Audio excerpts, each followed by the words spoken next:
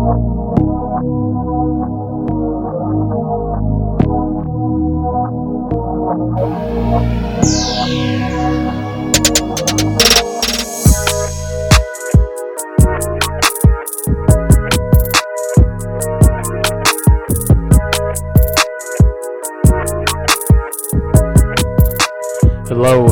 and welcome to the Dad Lab Podcast. I'm one of your hosts, Matt.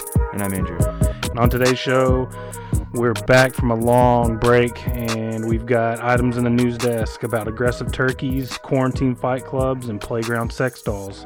In our Mount Rushmore segment, we discuss our dream cars, and in our Pick Your Poison segment, we've got a interesting choice to make. We're going to talk a little Thanksgiving, since it's right around the corner. And we've got a movie review of the Nicolas Cage and Sean Connery classic, The Rock. And we're going to recap some sports. We're recording on a Sunday evening, so we're fresh off a Cowboys win. Disappointing win. Unfortunately. Yeah, what the hell were they thinking? And then we'll end it out with some NBA draft talk and such. So if you could, please rate and review us on iTunes and Apple Podcasts. That would really help us out. Tell a friend, share the show, force people to listen, or, just whatever you got to do to help us grow. We appreciate it. Yeah, don't listen to the first episode. Just gloss over that one. Tell people to start right at number 2. Or just go to the latest one. Yeah, that's a good idea. Follow us on social media at the Dad Lab Pod on Twitter and Instagram. Or you can send us an email with any comments or concerns or questions at thedadlabpod@gmail.com. So what have you been up to, man? It's been too long. It's been like almost 3 weeks, I think. But I don't know, there's not a whole lot going on. My life's not that exhilarating or exciting. But in the last few days, let's see, I watched Chinatown for the first time. I've never watched that movie because Roman Polanski directed it, and he's a pedophile. But I was listening to a podcast, and they kept talking about how there was this podcast based on it. So anyways, long story short, I was finally like, I've never seen that, and I rented it, and that's probably one of the best movies I've ever seen. Really? So I watched Chinatown last night. It was fucking awesome. I asked for it for Christmas. And then we went to my parents today. My dad was going to make a pot roast, which sounded great, but he wanted to smoke it. He got a new pellet grill, and he wanted to smoke it, and he got it on like 8:45. We got there. We had to wait. Finally pulled it out, cut into it. It was bloody, so he threw it in the oven. He wrapped it up and everything, but it must have like taken all the flavor and juice out of it because that thing was like eating a fucking boot. And the first bite I took, I'm trying to chew it, and he's sitting to the left of me, and it's just not good. So I grabbed my napkin, and I go to put the bite in there, and right then he goes, "How's that first bite?" I said, "Oh fuck, great, Dad." and my mom saved me. She's like, "Was there a little fat on there?" I was like, "Yeah, there was some fat on that piece." He's like, "Oh, okay."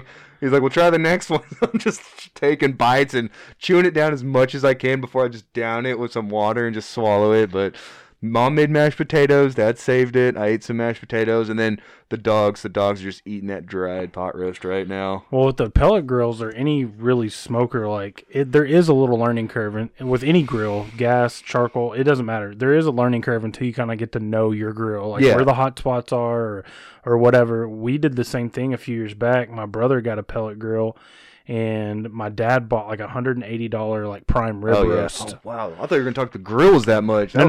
The roast was that much. No. Fuck. Yeah, it's prime rib, and it was like it was prime cut. So it was same thing. Like we put it on, and we're trying to learn the grill, and we can't get the temperature right. And it was the same deal. Like we put it on, it was supposed to be done at one time, and it was like 2 or 3 hours later, and it was finally done. But any time you get a new grill like that, there's always that learning curve for the first 5-6 cooks. You know? This was his test run. That's why he wanted us over. And right. And he ran out of pellets, so he had to get it going again. But I mean, it was all good because after that we played that. I showed you that picture of that Wahoo board we played, and that was his from childhood. Like if you flip it over, it's a chessboard, and there's stuff on there he wrote from literally the 60s and 70s. That's awesome. So it's just him and his sister wrote some stuff on there. But we're playing Wahoo, and I've never played before. I don't think I've ever played before. Wahoo's great. Yeah, and then they just asked if we wanted to play before we left, and we were getting into it, man. Like talking Oh, yeah. shit, like when Oh, you yeah. can knock them out. Like Uh-huh. they were getting mad because I would take my marble and aggressively knock theirs off the board. Like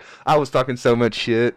But so was my dad. My dad ended up winning, but we were like, dude, I just want a Wahoo board for Christmas. Like, Wahoo's great. Like it'd be great at like the draft fuck weekend. yeah. Like it would I would absolutely play. Like it's a great game. get 3 boards going so we can have the whole league playing Yeah. at once and do like a bracket style championship. No, Like, Wahoo's it's great. awesome. Yeah.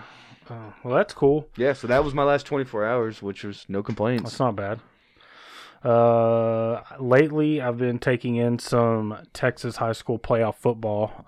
My brother is the offensive coordinator, and my nephew, his son, is the backup quarterback up in Paris for Paris High School. So last week they played in Dallas. They played Dallas Lincoln, and they won by like 30. So my nephew got to play the whole second half. Yeah. So that was cool. But they were up by so much, and it was Just handing the ball It off. was, and he attempted one pass, and he got sacked. But yeah, they were just up by so much. That's They the were just classy running thing the to do, ball. though. Yeah. If you're up, just run the clock out. That's a dick move to just run the clock up like that because those are kids at that point. And there was an obvious gap in talent. Like Yeah. it was real apparent. The kids they had were good, but their sideline they maybe had 10 subs, Oh, wow. and like our sideline was full of subs. Yeah, those guys full are team. gassed, Yeah. probably, So, and then this last week we drove up to Paris. For some, they had a home game. So the way it goes is like 2 head coaches, they get together, they try to settle on a neutral site, or they try to settle on a site, and if they can't, it goes to a coin flip. Well, they played Midlothian Heritage, which is right down the road, and Heritage wanted it first in Midlothian, and obviously the other team was like, no way. And so he was trying to get it as close to Midlothian as he could. Couldn't come to an agreement, so went to a coin flip, and he lost the coin flip. So they ended up having to go to their house in a playoff game. It was a great game. It was back in the first half. They were trading touchdowns back and forth. And they're just, I've been to NFL games, college games, and still nothing beats high school football in Texas. Just the atmosphere, especially kind of smaller town football, high school football, you can't beat it. They're 4A, which is, if you're not in Texas, 4A, we go all the way up to 6A, so it's the third classification down. And it was awesome. I mean, the cheers, it was back and forth. I saw a kid make probably one of the best football plays I've ever seen in my entire life. So the other team threw a pass into the end zone, and it got tipped, and he sprinted to the corner of the end zone, and as he's falling down, he kind of scoops it right before it hits the ground, drags his toes, and gets an interception to kind of seal it. And then they drove down and kicked a field goal to put him up 10 with like a minute left.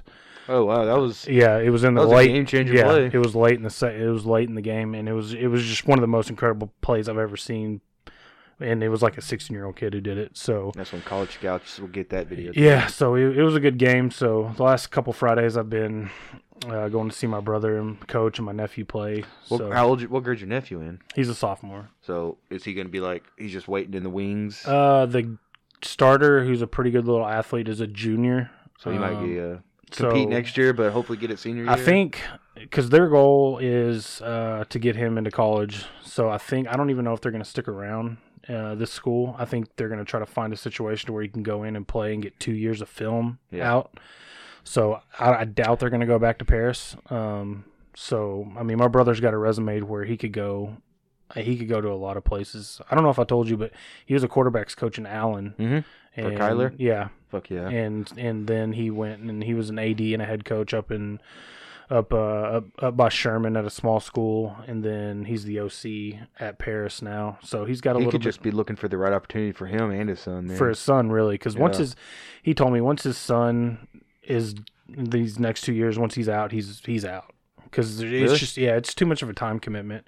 Like, I was talking to my sister-in-law, his wife, and she's like, I literally haven't seen him since July. Shit. So, and it's such a huge commitment. I mean, those guys work in 100-hour weeks during the season, and he just wants to. He's got a younger daughter.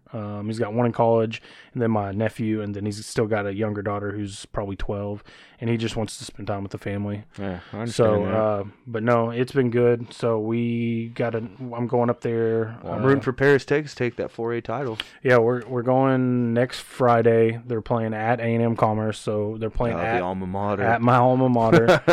So that'll be cool. They've got a tough game against Melissa, who's 11-1, and but they've got a good team. The kids are just scrappy. It's a young team. They've got a lot of juniors and sophomores.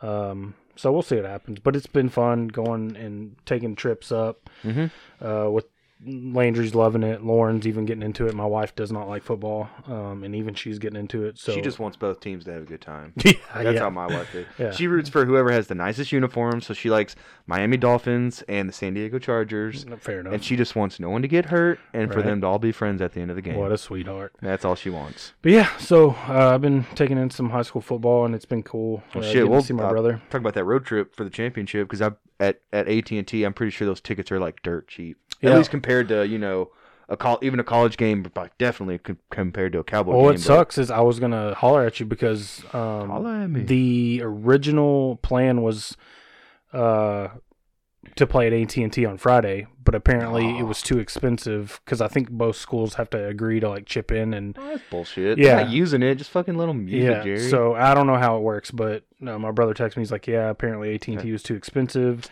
And so they settled on A&M Commerce for the neutral site. So no offense, but that's a terrible compromise. Hey, we're going to the 8th wonder of the world. Never mind, we're going to A&M Commerce. Which, no offense to them, I haven't seen their stadium, but it ain't like AT&T. It's not bad, but there's high school stadiums that are better. Right, Allen for one.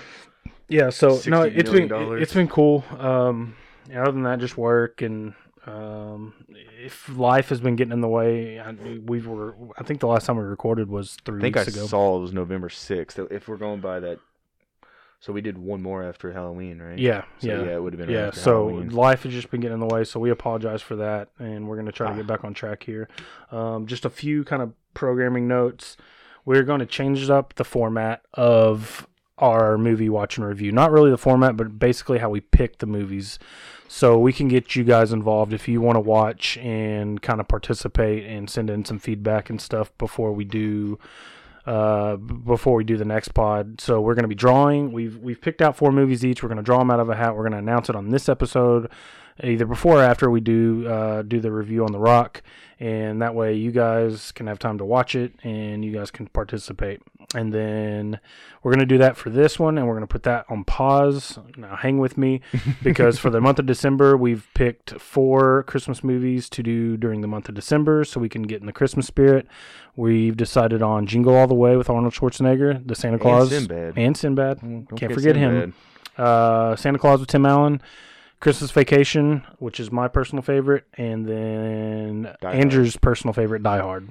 So we've got our kind of December planned out, and then January we'll pick back up with drawn it out of a hat. So if you guys will kind of want to go ahead and get a head start on those movies, and that way you can participate and send in any feedback or questions or comments, you guys can do that. But with that, let's get into the news desk.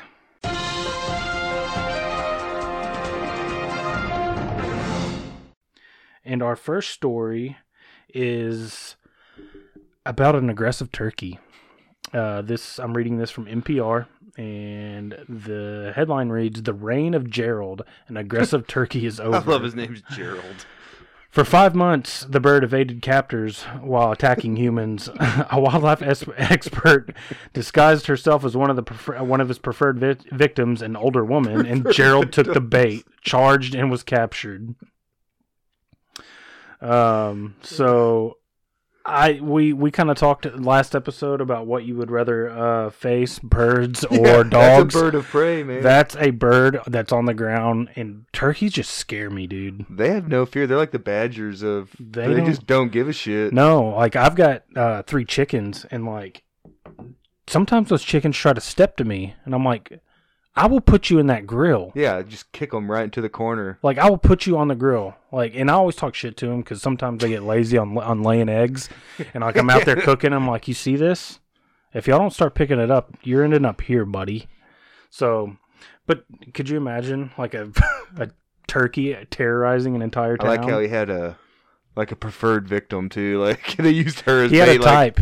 Yeah, right? He had a type. He's like a serial killer. That was my favorite part. But it continues. Estimated to be around 20 pounds, Gerald had been causing problems in the Grand Lake neighborhood for months, attacking dozens of people and ultimately leading to the closure of nearby Morecambe Rose Garden, an 8-acre municipal garden that was his favorite stomping grounds. Rebecca Dimitrick, a wildlife expert and founder of Wildlife Emergency Service based in the Monterey Bay area, was hired to humanely capture Gerald after many unsuccessful attempts. So yeah, they got a ravenous turkey off the streets, and we are all just safer. in time for Thanksgiving. And I said on this story, I found it back in October, like late October, and I was like, I got to do it close to Thanksgiving. But yeah, she was throwing blueberries at him.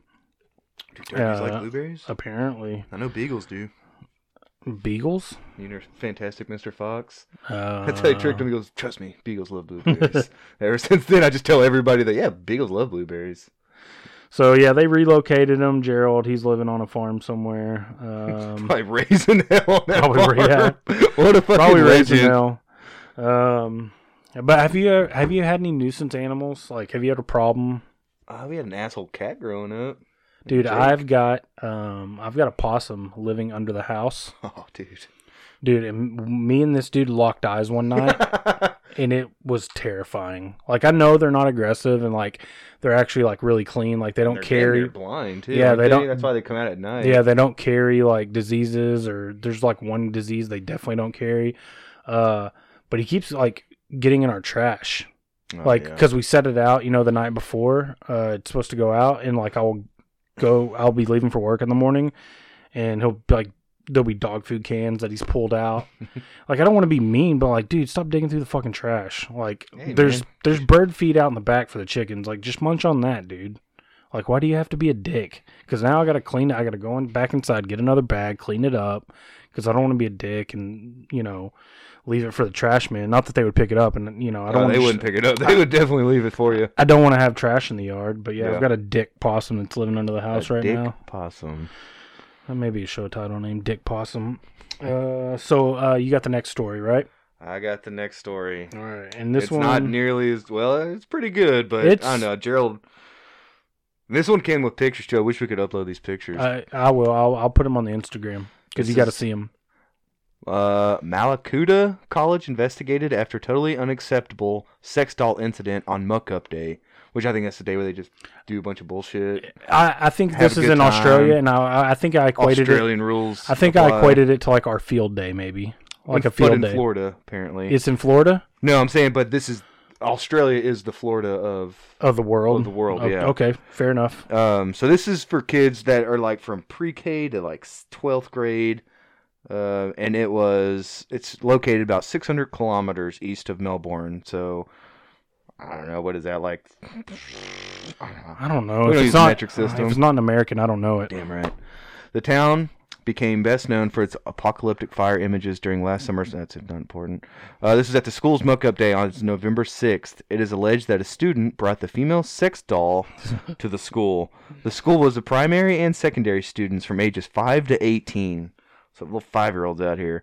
We got that several teachers, including the principal, were seen by many primary school students as young as 5 with a doll during the school's 55-minute lunch break. Which 55-minute lunch break? That's amazing, dude. We got like 12 in high school. Yeah, I remember half of that was in the line. Yeah, I remember scarfing food down, burning hot because I would get those ole burritos. Yeah, and I'd be like, how you try to eat with your mouth open because it's so hot. And you're burning the roof of your mouth. Burning your mouth just so you can run to class after that. Then everything tastes like rubber for a week because you burnt your mouth.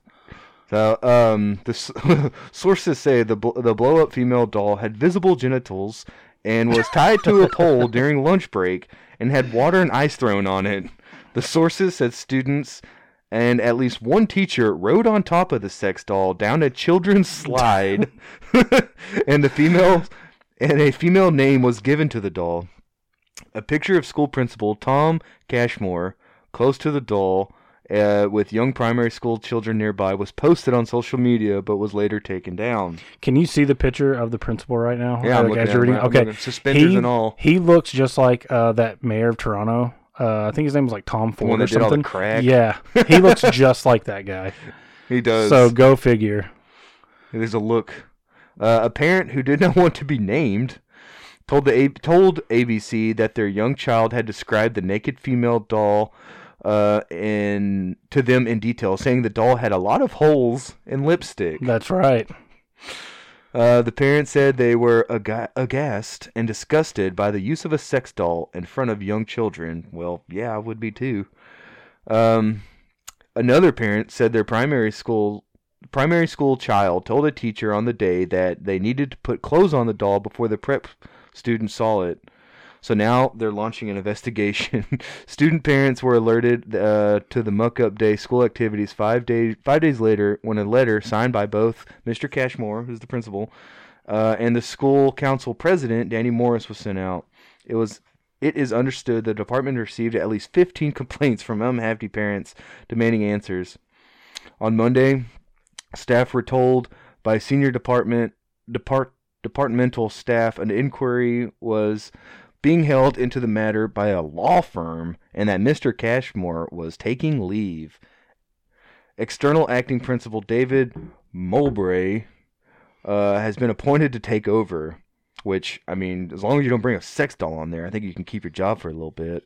You're doing better than the last Yeah, guy. Immediately doing better. So what's the worst part? That the sex doll showed up, or that the principal's like writing it down, if this down was the like, slide? Like if this was like an all-boys school, you know, because they'll just do stupid shit. I think the fact that there was little kids there, because you can see in one of the pictures, the principal's like grinning from ear to ear. It looks like he's going to mount the damn thing, and you can see a line of kids like in a line, like waiting to go get like a snack break, you know, invisible, and you're like, okay, those kids look like they're about a couple years older than my kid, and you got this is the principal. This is supposed to be like the most respectable man on campus, and he looks like he's about ready to... It was his sex doll, let's be honest. Right? He's blamed it on a kid, but this is his sex doll. And they gave it a name. He gave it a name because it already had a name.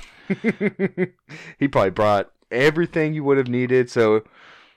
Yeah, it was all bad, but the fact that it was the principal that probably... like you said, it probably was his, and he had to have been the one that was like leading the charge. That to me is the worst part. And it's like, I don't care how good you were. You just don't do that shit, man. He's just cutting loose, dude. He's hey, you can cut loose. He's bringing his friend. He's bringing his friend to work, and Nobody they're gonna wants have a to good see time. Your friend. It's all crusty. Gross. Ugh. You keep going because there's a resolution. Is there? No, there's not. Okay. It's still under investigation for being a creep. Basically, Don't be a creep in front of kids. The moral of that story. Keep your sex dolls at home, people. Yeah. All right, so the last story we have. Be classy. Headline reads, Rumble in the Bronx, Fight Club drew 200. Oh. Sheriff shuts it down. Shout out Jackie Chan. More than 200 people, and this is from the New York Times by Jan Ransom. More than 200 people stood shoulder to shoulder shouting as two men sparred at the center of a Bronx warehouse. Some people hung over the barricades. Social media showed craning their necks for a better view. When one man knocked out the other, the crowd erupted in a thunderous roar. The amateur fight would have been illegal before the pandemic, but with coronavirus cases spiking in the city, it risked being a dangerous underground event. Sheriff's deputies broke up the unlicensed fight club known as Rumble in the Bronx around 11:15 Saturday. Many of those crowding inside were drinking, smoking hookah, and not wearing masks, the authorities said, because that's the important part. The leader of the club, Michael J. Roman, 32, and 9 others were arrested and charged with unlawful assembly, health and alcohol code violations, and participating in a prohibited combative sport. They were also each fined $15,000. So yeah, they obviously broke some rules of Fight Club. Yeah, the first first one. and second. Yeah, the most important ones. Basically the only rules of Fight Club. That and like don't kill a guy. It continues. Hours before breaking up the Fight Club, sheriff's deputies have also disbanded a party in Brooklyn with nearly 200 guests and another in Manhattan with over 200 people. Let's see. Yep, that's about it. I mean, the way I see it, I think they're just letting out frustration, and I think it's funny because it's like they're gonna arrest these guys, and they're like, "Hey, what are you in here for? Starting a fight club? Well, we're in jail. You want to start a fight club? It's like it's just gonna like breed more members, and it's gonna like spread from there. So yeah, apparently on that same night, like there was like they busted about 600 people at 3 different events. Damn. Yeah. So New York's got a problem. That was probably that had to been like a sting operation. You know, you just don't find 3 fight clubs in one night. Like they weren't all fight clubs. Like 2 of them, the other 2 were just random gatherings and parties. Oh. But this one was definitely a fight club. But yeah, I mean, I think people are just, especially in New York, you know, where they're us here in Texas, we're not locked down at all. But you know, I think New York and California, they're pretty locked down. I think that's just a product of frustration. Yeah. That's just people to beat someone up and they just don't want to be in the house. You know, they're tired of being cooped up. Just speaks to that movie. Like, how cool is that 20 plus years later, like people are still inspired. I guess inspired is not the right word, but you know, living that movie out. That, and you know, I'm sure there was money to be made that night. Oh, dude, somebody's always plays. There's a bookie there for sure. Yeah. So there's some big undefeated motherfucker just taking people's money. Those 200 need to take their time out and go watch Fight Club, because if so, they wouldn't have got caught. Yep, they would learn the Tyler first 2 Durden rules. is very disappointed. And with that, we are going to move on to our Mount Rushmore. And like I mentioned in the opening, our Mount Rushmore this week is our dream cars. And I think there's going to be quite a bit of difference between mine and yours. Mine is going to be very import based. Yeah. I'm more Vin Diesel. Yeah. And you're the Paul Walker I've got of the some. group. I've got some in here. Mine's a mix a little bit, but it's going to be very like Japanese inspired. And I think we'll find too, they just don't make cars like they used to. No, they really don't. Like the average year of mine is probably like 1986. The newest one is an honorable mention, and it's 2004. Oldest one goes all the way back to 69. Nice. But yeah, the average year for here is probably in the 80s. My newest one's 2001. Yep. Yeah, so I'm going to let you go first, and we can alternate. Alternate? Yeah. First one for me, this is one me and my dad would like dream about. It's the 1972 Plymouth Roadrunner. Yep. They don't even make them anymore. And I found one pretty much stock with about 350 horsepower. They all had like, and all these cars, all these muscle cars that you look at, they just had the sweetest paint jobs on them too. Like they came stock with like good just paint. The beautiful paint job with like striping down the side. Just so fucking cool. And I was looking on here, and for $35,000, we can get a 1972 Plymouth Roadrunner. I think we can pull that together, me and you. I would. Not an issue. No, the Roadrunner was the one with the big wing in the back, right? Yeah, like the big real tall wing. With the sweet ass like icon that they would put on the side that actually was a Roadrunner, like with the wheel spinning, kicking up dirt, and wheel spinning. My favorite Roadrunner is a couple years before that. My favorite is a 68 or 69 Roadrunner. They weren't as long. They were a little bit shorter, a little bit boxier, and they had the dual headlights in the front. But that was that's my dad's kind of not dream car, but that's up there for him. And I grew up around hot rods and classics. My dad, he's got a 65 Galaxy right now, and he's got a 63 Ford Falcon. So I grew up around classic cars. So, and back in the day, he had a 65 Mustang with a 289 in it, and he had it all. He had a cam in it and headers, and he had it all. Damn. Yeah, it's set up to all that just for investment purposes, like. Yeah. So no, but the Roadrunners, it's iconic. It's sweet. So, and mine kind of are in order. I mean, and my first one is my all-time dream car. Oh, yeah. And when you hear some of these, like, you're going to be like, what?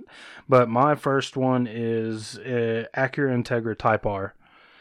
I know what you're thinking. Like, you see bragged out Integras all over the place. Yeah. They were real I remember, like, everybody fucking wanted an Integra. Well, my first car was a 95 Integra, but it was a sedan and it was an automatic, so it wasn't cool.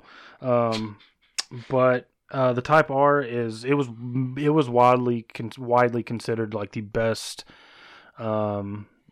sports car of the 90s in Japan and over here, just for the handling. Yeah. I should say the best front wheel drive sports car. The US version had the iconic like front end with I call them the bug eyes, or not bug eyes, but it's like the 4 headlights. They got 2 on each side. But the Type R, you can find them now. Like I saw one on eBay. It had maybe 5,000 miles on it. It sold for like 86 grand. Golly. That's almost brand new, though. Really, it only had 5,000 miles on it. But it was built different. It had the legendary B18 C5 motor in it. It had a thinner windshield. It had like dual welded like shock towers in the front and the back, so the handling had double wishbone suspension. Yeah, you know way more about cars than I do. It's just a sweet car. I just thought what looked cool. No, it's a sweet car. It's an iconic car, like in that scene. You can't find them hardly anymore. It revved up to like 8,600 on the tachometer. I mean, you could just rev the shit out of that car, and it just wanted to be revved. It would just go. And I loved it. I still love it to this day. So if I ever hit the lottery, I'd be buying a Tegra Type R. And I had some stuff pulled up on it, but I'm not gonna make everybody's eyes glaze over. But no, it's a great car. It's a cool car. It only came in 3 colors. It came in yellow, white, and black. So what did you get? Not yellow. Probably white. Yeah, I was gonna say just not yellow for me. Probably white. Yeah, they're sweet cars, and I'm gonna put up I'll find pictures of yours, and I'll put up mine on our Instagram, and then, if you guys want to get involved and send us your favorite dream or your dream cars, please do. What's your second one? Second one for me, and again, you're way more into cars than me, so mine's a 1984 Ferrari Testarossa, yeah. Gran Turismo, Mm-hmm. and I picked that because when I was a kid, I had like a Matchbox car of it. Yeah, and I thought it was really fucking cool. Well, that was like one of the That's first. my reasoning. That was like one of the first cars, that like ever got put up on a poster, and like everybody had that Testarossa poster. Like in their rooms as a kid. Yeah, I like that. It's got the little vents on the side. See, I call them gills. I'm not a car guy. Hey, I knew what you're talking about though. And it seems like they always came in red. Was that like the stock color, like a Ferrari? It's just red? an iconic Ferrari. Yeah, it's just an iconic. Like color. I was having this argument with myself as if I'm some rich asshole's like, you know what? Fuck Lamborghini. I'm a Ferrari guy. Yeah. I've always liked Ferraris more than Lamborghinis. Like as if I had the money to like really decide like which one I wanted, and I decided I'm a Ferrari guy. Right. I always have been ever since I got that Matchbox car. That's an iconic car. I mean, that would easily fit on anybody. You could find that on a lot of people's like 80s. Yeah, those 80s car Ferraris were pretty awesome because I went on their website and they actually had going in chronological order of their years with all their models, and so I was like going through again like I'm some rich asshole buying a car, and I'm like, that's it, that's the one I wanted, that's the one that looked like my car growing up. 1984. It's sweet. My second one is a Nissan Skyline GTR R34. So specific. It again, like as far as like JDM cars or Japanese cars, it's the holy grail. It's the Ford Mustang. It's the Roadrunner. It's got a twin turbo. It's all wheel drive. Oh, there you go. I like those like Subarus back in the day they had turbocharged engine, were all wheel drive. So, yeah, or all wheel drive. So I know a lot of people. That to me is just like a double check mark, And that's going back to the Integra Type R. Like, it was a front wheel drive car, and it would hang with like Subarus who were turboed, and the Type R, the Integra Type R wasn't. It was naturally aspirated, so it was no turbo, no supercharger, no nothing, and it would hang. Like there's a famous track in Germany called the Nürburgring, and that's like that's where they test. That's like if you can make it at the Nürburgring, like if you can set a fast lap, like that is like a big deal in the car world. So the Type R was hanging with like all-wheel drive Subarus, Skylines. So that's another reason for me why it was just such a cool car. But yeah, the Skyline GTR R34. If you know imports or if you're into Japanese cars, y'all know the car. They haven't made it over to America yet because there's a 25-year import. You have to wait 25 years before Japanese cars that were made in Japan.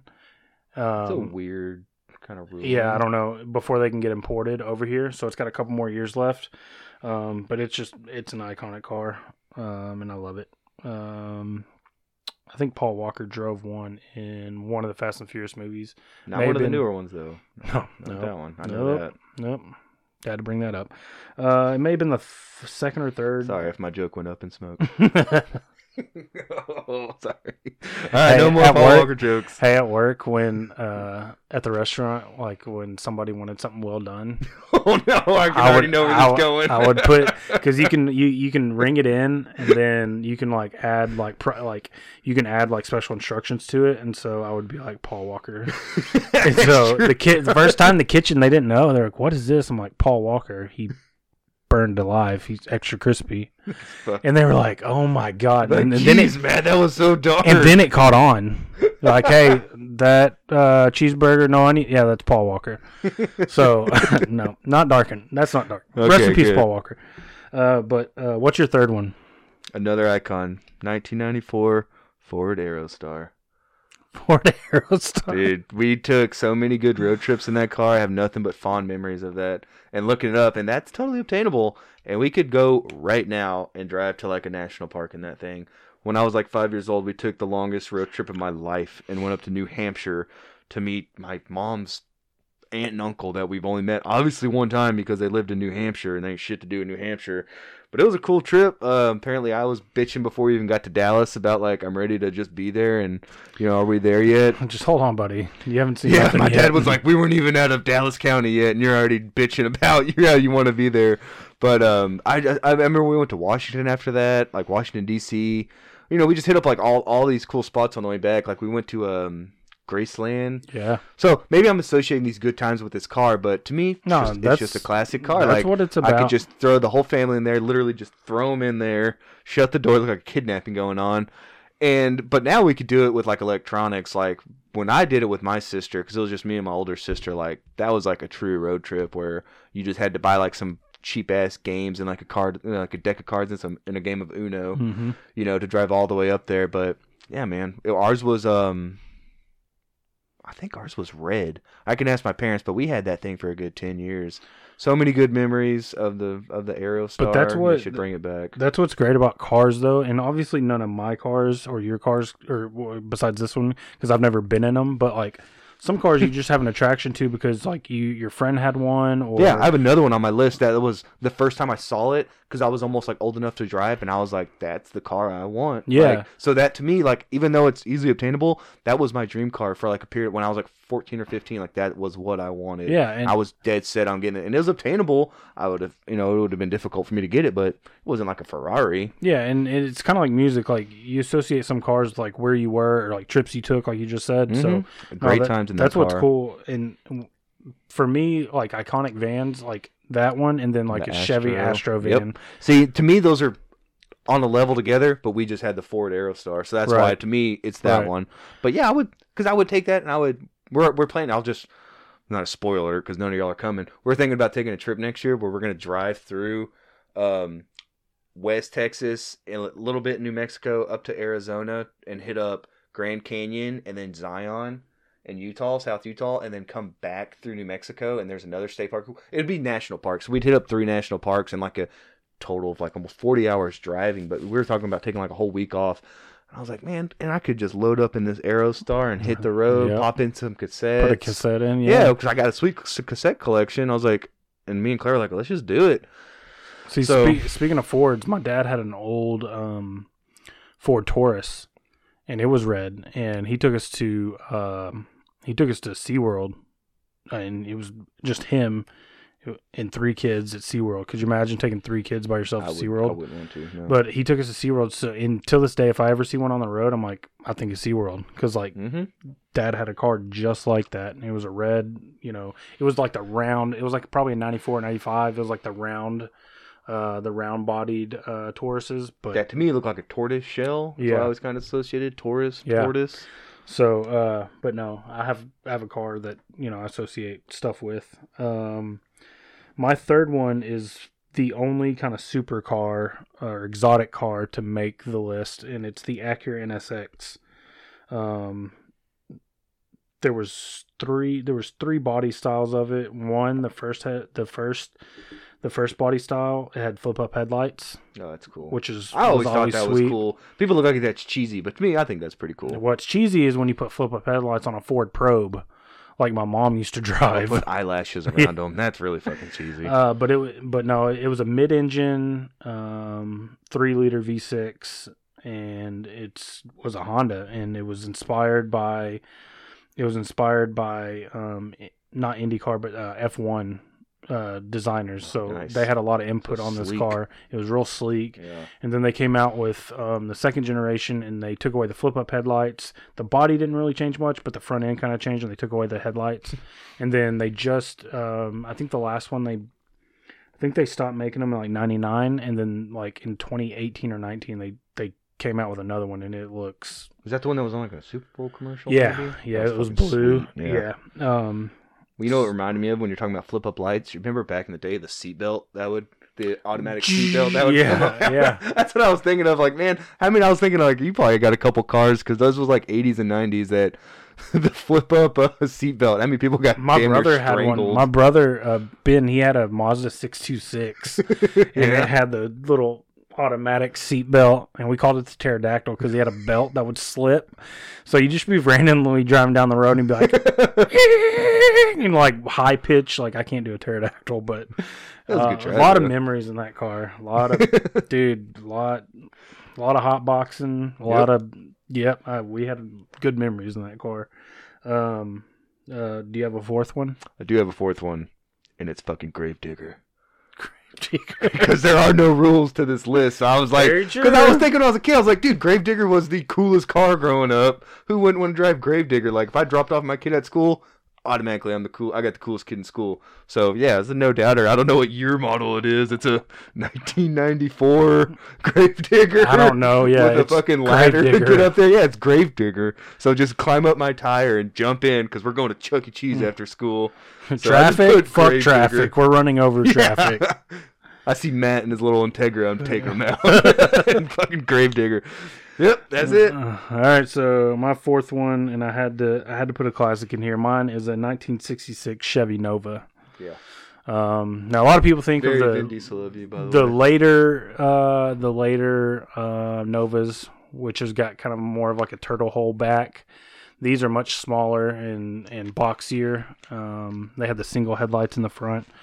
But if you do it right and you set it up right and you put on a nice set of wheels, like American racing wheels with some Mickey Thompson tires, and you get the stance right, you put some air shocks in the back, I mean, that car is it's beautiful. Mm-hmm. And then just real quick, I'll go through my honorable mention.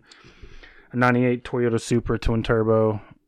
Again, just like the GTR, that's like a holy grail kind of car in that world.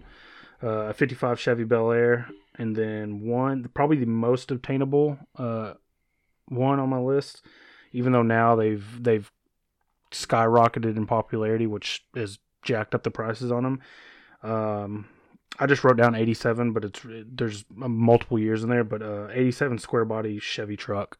I love those Chevy trucks. Yeah, the square bodies. That's the perfect truck to me, yeah. My neighbor used to have one right here, but he sold it, and he got like a Dodge Dakota. To me, that was such a downgrade for them. Yeah. So those are just, like, to me, that's the classic, that's the perfect truck. Yeah, so... Like it does, and it has to be a short bed. I hate single cab trucks with long beds. To me, that's the ugliest thing in the world when I see that. So yeah, mine's like, I just wrote down 87, but I think they went up to... It was all 80s. It was pretty much the whole 80s. That Chevy truck was perfect. Yeah. That could have actually been on mine for my honorable mention. Yeah, but like I said, truck. It's these weird trends in car culture where for years, like, certain cars get snubbed or they're not viewed as cool, and then all of a sudden they start skyrocketing popularity, and then they become scarce, and then if you do find one, it's either ragged out or it's really nice and it's super really expensive. Yep. So, but yeah, I just wrote down 87 square body Chevy truck. They're just sweet, and you can do them any way. You can keep them stock and they look sweet, or you can kind of lower them a little bit and put some wheels on it, or you can jack them up. You know, you can lift them and put some all-terrains on there. They look good in any variation. I would do stock. I would just put like nice tires on them and like classic rims. You know, I wouldn't try to like make them like 20s or whatever. Just whatever size came on them, just keep them shiny. Because to me, like I said, that's like the perfect truck. I love those trucks. Yeah, so that's probably the most attainable. But yeah, 55 Chevy Bel Air, that's like a classic Chevy. I know probably 57s are the most popular, and they're written about in songs and all that. But 55 Bel Air is probably one of my favorite classic cars. But yeah, so if you guys want to tell us your favorite cars, your dream cars, please do that at the Dad Lab Pod on Instagram and Twitter. And we'd love to hear from you. And with that, we are going to go on to our Pick Your Poison segment. And this week's Pick Your Poison, the question is, would you rather be beautiful / handsome, but stupid, or intelligent and ugly? We're saying this as if we're two studs over here. It's easy for me. I'm ugly and stupid, so let me take. So it's an upgrade either way. Let me take a chance at being beautiful and stupid. Really? Yeah, make me hot and stupid. Make me hot and stupid. I'm already stupid. I might as well get something out of it. Just make me hot. I can make money. I was gonna say, just taking off my shirt. To me, that's like the new wave of people. Like you're basically just gonna be a TikTok star. You're just gonna be handsome and like shredded and like get all these followers, and you're gonna contribute nothing to the world. That's fine. Because I took the other way, and I'm gonna be ugly. I'm gonna be smart as fuck, and I'm gonna have all these sweet inventions and all these cures, and all the ladies are gonna come to me because I'm gonna have all the money. After they leave my house. Fair enough. After they leave my house, they're gonna tell me how dumb you are, and I'm gonna tell them some brilliant sentence that's just gonna go straight over their heads. And then they're going to call their friends over. That's fine. Their friends. I'll probably dick them down, too, by that point. Man, you're just such a stud in this situation. There are no rules. Let me be hot in my mind, dude. Please. Right. Well, I'm not taking your sloppy second stand. I'm fucking living in New York across the country. And you can okay, live we'll in divide the California. country. I'll take the West Coast. You take the East Coast. Yeah. You can stay over there with the sweaters and the Uggos. Give me the beaches and the Bimbos. Beaches and Bimbos. There's a good... beaches and Bimbos. I'm going to write it down. All right. I don't know, because I feel like... Because you see guys that are ugly as fuck, and then they got some hot woman, and it's like, okay, how did that happen? It's usually... They're rich, and if I was smart enough, I'd be rich enough. Either they're rich or they're funny. I see a... I don't know. I know funny guys that aren't getting laid. It's money. Let's not kid ourselves. Girls like a good personality. I'm not going to say that, or I'm not going to say that. And same thing with guys. Like guys like a person with a good personality, but they want that security. They want that money. They want to know they never have to work another day in their life. Jeff Bezos is example number one. Have you seen his wife? The one he just divorced and made the richest woman in the world. No, the one he got with. She's not even that hot though. If I was the richest man in the world, I wouldn't be sleeping with my wife's friend. But it's all relative to Jeff Bezos. He kind of had a glow up too, though. Like, do you know what he used to look like before he went bald? I guess. Yeah, and like made all. He's always been like a little. Now he's like jacked. Fucker. Really? Well, yeah. I mean, I picture him just being like that little. Like, I guess I haven't seen him real recently because I've seen him, but not being jacked. So no, like, dude, you have the most money in the world. I mean, obviously it's not natural. He's probably on TRT and HGH, but I mean, he's kind of yoked. Not yoked, but he's not skinny. He's not like what you would think Bill Gates would look like. Or Bill Gates. Jeff Bezos. I was going to say Bill Gates is also rich. Yeah, but he's not jacked. No. Jeff Bezos is kind of jacked. But yes, no, just make me beautiful, man. I'll make some money. I may be dumb. You'll just be a TikTok star. I may be dumb, but I'd be like Kelso off of that 70s show. Dumb. He was likable, though. He was likable and pretty. Yeah. And just give me that. Like, because I've lived my whole life being dumb and ugly. So I it sounds like you're having a real moment here. Like, I'm just sick and tired. I'm putting some stuff out here, man. I haven't been able to get to the therapist lately, so I'm just I'm going through some shit. And you're being very selfish because you're just trying to get laid. I'm trying to save the world here with my innovation and my genius. I'm trying to help mankind while dicking down every girl on the East Coast.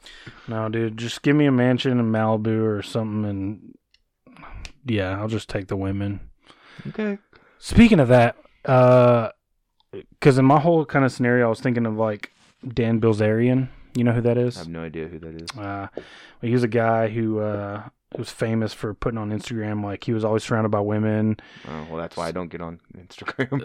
And I've seen him on other stuff too. And he had a ton of money. And supposedly he was a poker player. And it came out that his dad gave him a bunch of money, but he's broke now. But you'd see him like surrounded by women, and he was driving tanks, and he'd have like pictures with like all these money and guns, but he's broke now. Sounds like a real douchebag. He's a huge douche, Okay. but he's broke. I'm glad you were going to be like, that's who I'm going to be. No, he's getting his comeuppance he now. He sounds like a total piece of shit. He sunk a bunch of money into a CBD company and he lost like his ass, and now he's like broke. Well, for a guy who's been working since the day he turned 16, get a fucking job, guy.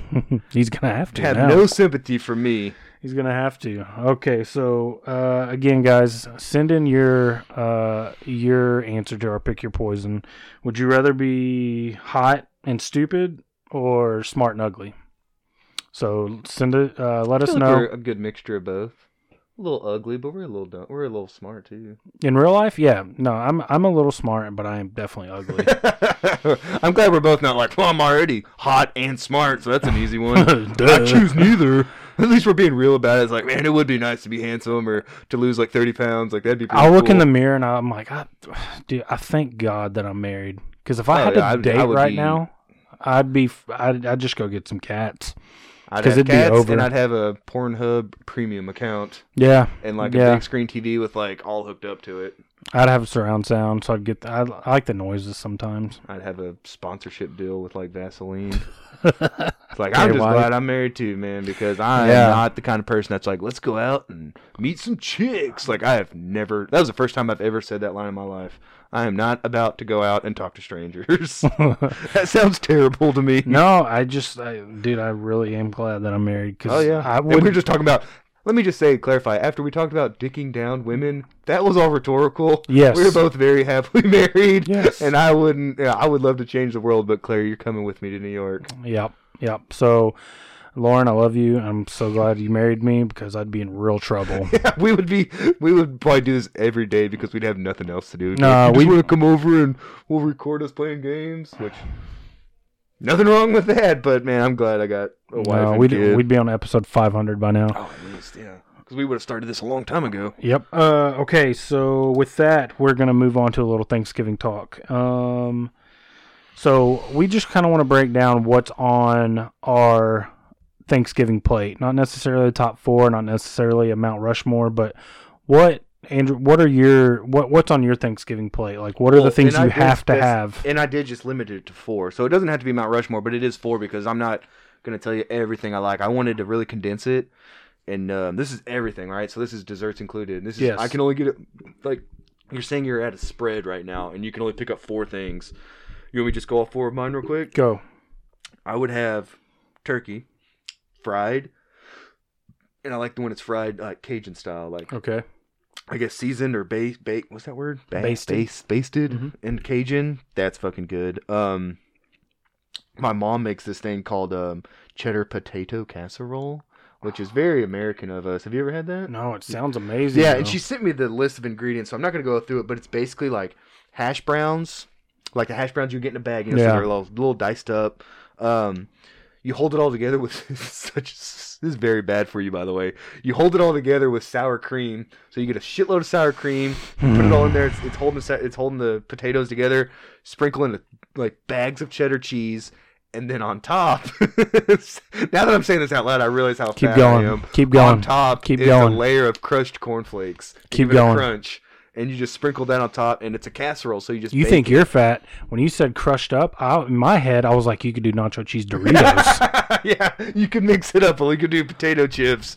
You think you're fat. I just took your And it's not even, it can't be Frosted Flakes. That'd be weird. It's corn flakes, so you don't want to have the sugar taste. You just want the that crunch to it, so but it's so good. I'll send you, when my mom's like, what do you want for your birthday? I'm like, just make that. And we just call it hash brown casserole. I was like, just make that. Yeah. Like, that's all I want. It's hash browns, sour cream, cheese with cornflakes sprinkled on top. Okay. Very American. I love dressing. I've mentioned it before. Like I would specifically ask for that for my birthday meal from like my grandma. So dressing, my great aunt Bobby actually made it the best. Later on, I found out. I thought my grandma made it for years, and then I found out that I've been living a lie, and it's my great aunt that's made it all along. Your whole childhood. Yeah, and I was like, wait, what? Nene didn't make this? Like, no, it's always been Bobby. I was like, my life is a fucking lie. Let me go give Aunt Bobby a big kiss. With brown gravy. I like it when they have I like the chunky gravy too. Sometimes you get I guess they would do like boiled eggs, and they have like the whites of the eggs. So like giblet gravy. Yeah. Like they take the giblets out of the turkey and yeah. Okay, that's what it is. That's fucking delicious. And then for my dessert, pecan pie. I like pecan pie over pumpkin pie. I know how that's probably more seasonal, but I fucking love pecan pie, dude. That's my favorite pie. Oh, I'll differ on the pies for sure. So mine, turkey, and I'll get to my preparation, how I like it here in a second. Turkey, little ham. We make turkey and ham. That's 2. Yeah, I'll go 2 meats. Okay, I'll go 2 meats. Clarifying. But I'm not sticking to 4. Okay. Because I'm fat. We've established this. This is gonna be Matt's dream plate, so it's unlimited. We've established this. So turkey, a little bit of ham. We make broccoli rice cheese casserole.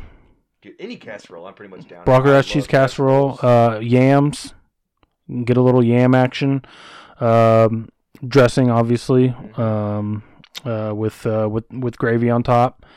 Mashed potatoes, of course. And then Lauren makes this corn. It's like a corn casserole. It's like a warm corn casserole, but it's got like cream cheese, corn, bacon, and cheddar cheese on top, and she bakes it in the oven, and it's dynamite. It's so good. I did not see the bacon coming. That's delicious. It's so good. And then she'll put like half the dish. She'll chop up jalapenos and put jalapenos in there. She'll bake in the oven. And there's other stuff. Green bean casserole I like. And then for my dessert, I'll go sweet potato pie or chocolate pie. I love chocolate pie. Chocolate meringue. I could do either or. You could just that's what we would always have was meringue pie. Chocolate meringue pie. You could keep the meringue. Lauren does too. She does meringue for everybody, and then I like just straight up chocolate pie. I have I mean, as long as there's chocolate in there. Who's not kidding? I'm not fucking eat it. But I'm weird. I don't like pecan or pumpkin really. I mean, I'll eat them. Those are probably my top 2. Yeah. Well, I would say that. I like apple pie, but that would be kind of.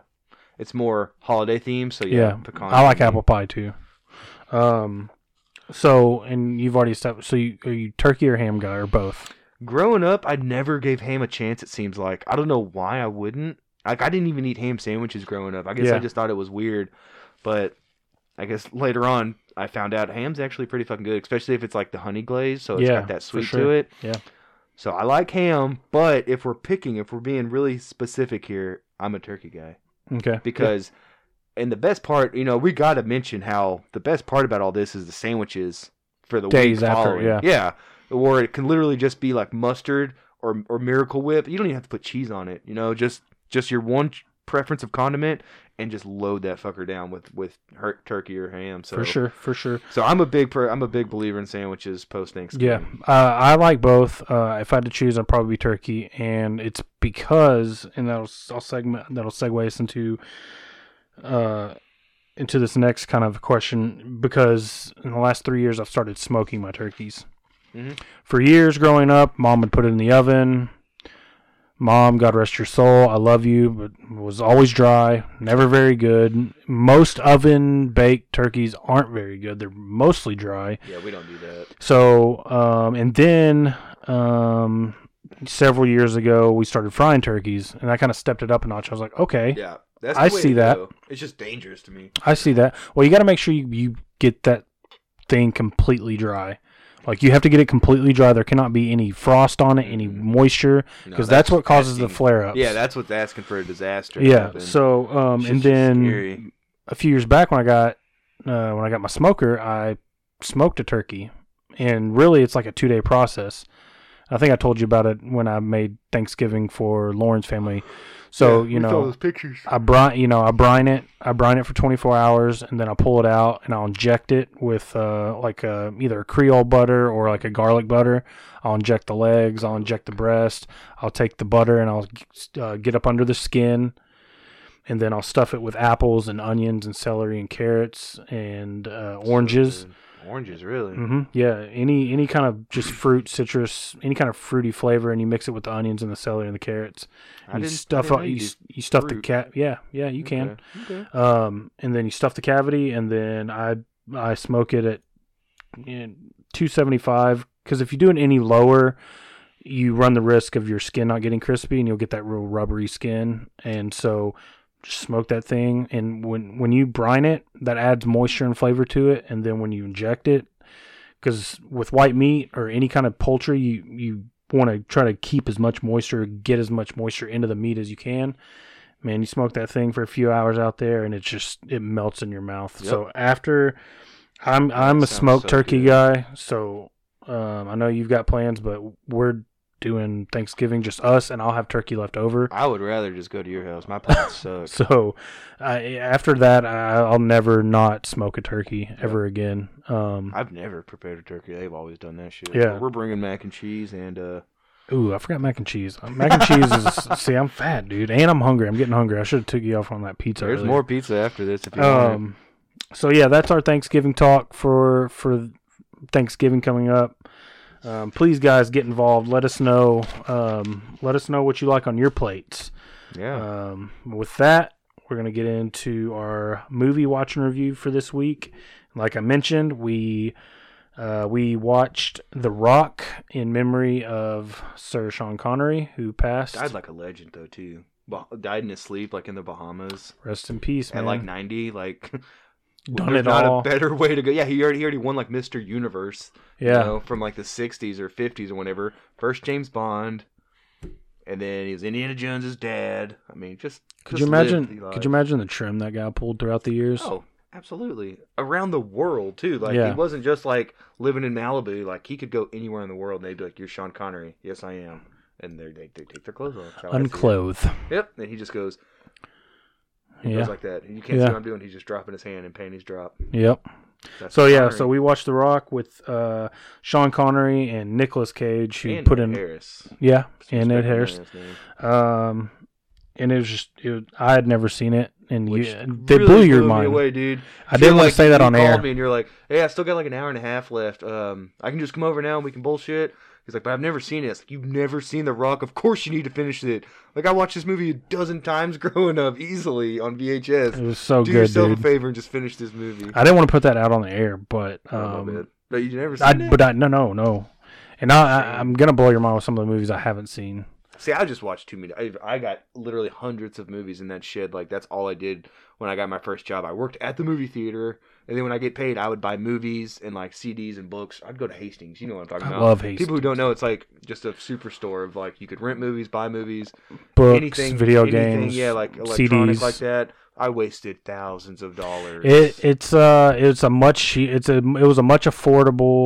affordable Barnes and Noble. Oh yeah, way better. Much more affordable. They had used books, used CDs. They had all the this is random, but I remember they even had like a wrestling section to rent from, and I would go and I'd be like, "WrestleMania 17, let's go." Friday nights decided. Yeah, SummerSlam 92, let's go. I'd just go and watch these random ones. That's where I would rent all my wrestling, and I'd buy like a Limp Bizkit shirt while I was there. That's right, yeah. So like 20 years ago, man, I was pretty cringy, but I was living my best life. That's right, man. So you want to kick us off? So what did you... I mean, obviously, I didn't want to say, what do you think? Because we know what you think. It's a great movie. At the very end, I got 3 out of 4 stars. I go on a 4-star system. Dude, there were so many one-liners, and it had everything. It had action. It had... Good action too. It wasn't like it was cheesy at times, but it was cheesy at times. You can tell they did like they put money into this movie because like when they're under like jumping ahead way ahead, but when they're like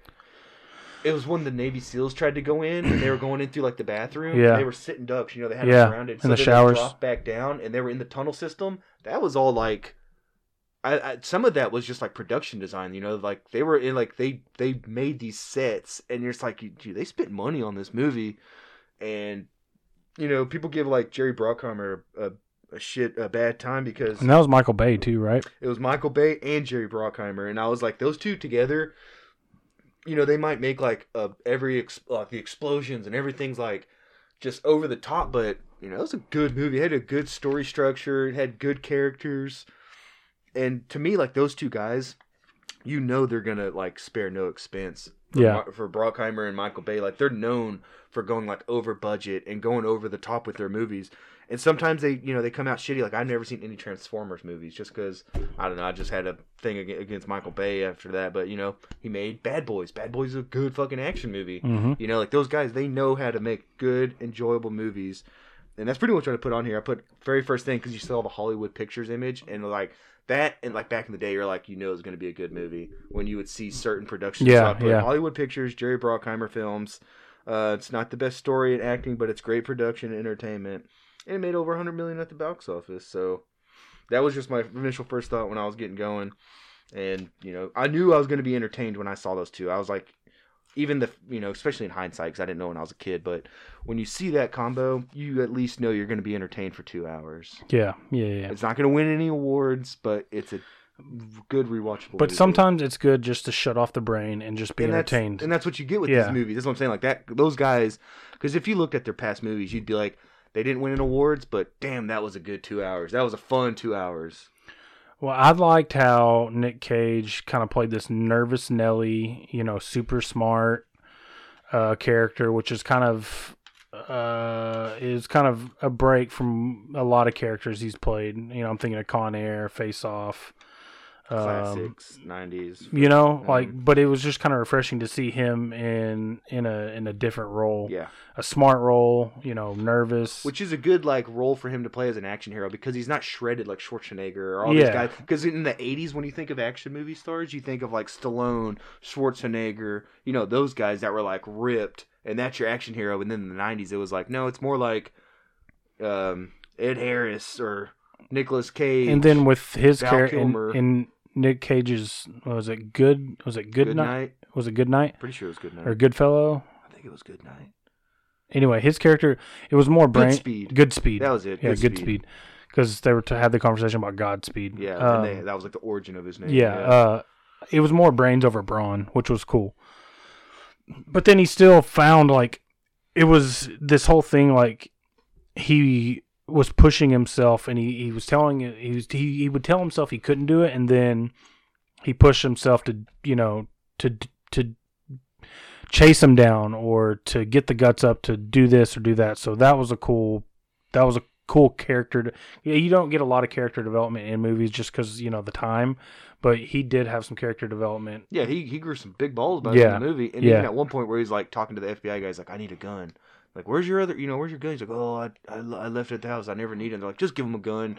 It just shows he's not the kind of guy that's always, licensed to kill. Bang, bang. Bond reference, he's not like James Bond where he's out here just fucking women and he's killing a scientist. Guys. Yeah, he's on the bomb squad. He's a man of, he has a chemical engineering degree. That's what he is. He was just thrust into this position. So that was cool. And the fact that he needed, he was basically relying on, once they made it to The Rock, he was basically doing whatever Sean Connery. And he kept Sean Connery. That was his name. Yeah, Mason. Nick Mason. Yeah, he kept him. He kept him going. He was gonna leave. Once everybody got massacred, he was like, "Nah, I'm out of here." Yeah, he was about to get out of there. No, it was really good. In the scene at the hotel where he makes his first escape attempt. That was a badass escape. When he shakes the FBI director's hand. First of all, Nick Mason's the drummer of Pink Floyd, brother. That's why I was like, I don't think that was his name. Nick Mason's drummer. His name was Nick Mason? It was Mason. I don't think it was Nick Mason. That'd be a weird coincidence. Anyways, Ronnie said that. I was like, that's the drummer for Floyd, right? Dude, I'm gonna ramble on. You look it up. Look up his character in that movie for The Rock. Yeah. All right. But when he shook the FBI director's hand, slipped the rope over it, and before, because they have this ongoing beef, because why he was locked up for 30 years. He basically figured out all of our dirty secrets. What's that at Area 51? Who killed Kennedy? And it's all on a microfilm. Yeah, he had a microfilm, and this guy the FBI director that he basically traps. That's why he was That's why he did it before, because he was going to reveal all these secrets. So I'm just telling you, that's why he's not just being a dick and about to throw the FBI guy. Right? No. Yeah, he screwed him over and sat in jail for 30 years. Yeah, and there was some pretty cool camera work, when he had the barber's cape on. And they shot in between his legs underneath the cape, and you could see him getting the rope ready. Mm-hmm. But anyway, he shakes his hand, and he puts the rope on him, and he throws him over the rail. His arm would have just ripped off. Yeah, I'm sorry, dude. His shoulder, he would have detached his shoulder, and he would have just fallen. He would have just ripped his arm off. And he's like, "Oh, let me up." And it's like, no, dude, you at least separated shoulder, ligament damage, and you'd be passed out from pain if your arm didn't rip off. Because that guy's probably a smooth 220. and the weight of that, being flung off a building and held on by your wrist and snapping. Yeah, dude, he would have ripped his arm off. I didn't think about that, but you're 100% right. No, and then we get a cool, like, straight out of the Cruise. Remember the old arcade game Cruising USA? We get that car, the chase scene. That really was like inspired by Cruising USA. It really was, on dude. The streets of San Francisco. So that's when you go over the hill and you double tap the gas and you boost it. Yeah, and you jump. What was his name? John Patrick Mason. So shout out to Nick Mason though, great drummer. Damn. Anyway, dude, I'm taking L's all over this podcast. But no, that was a cool scene. And then we get the Marines involved.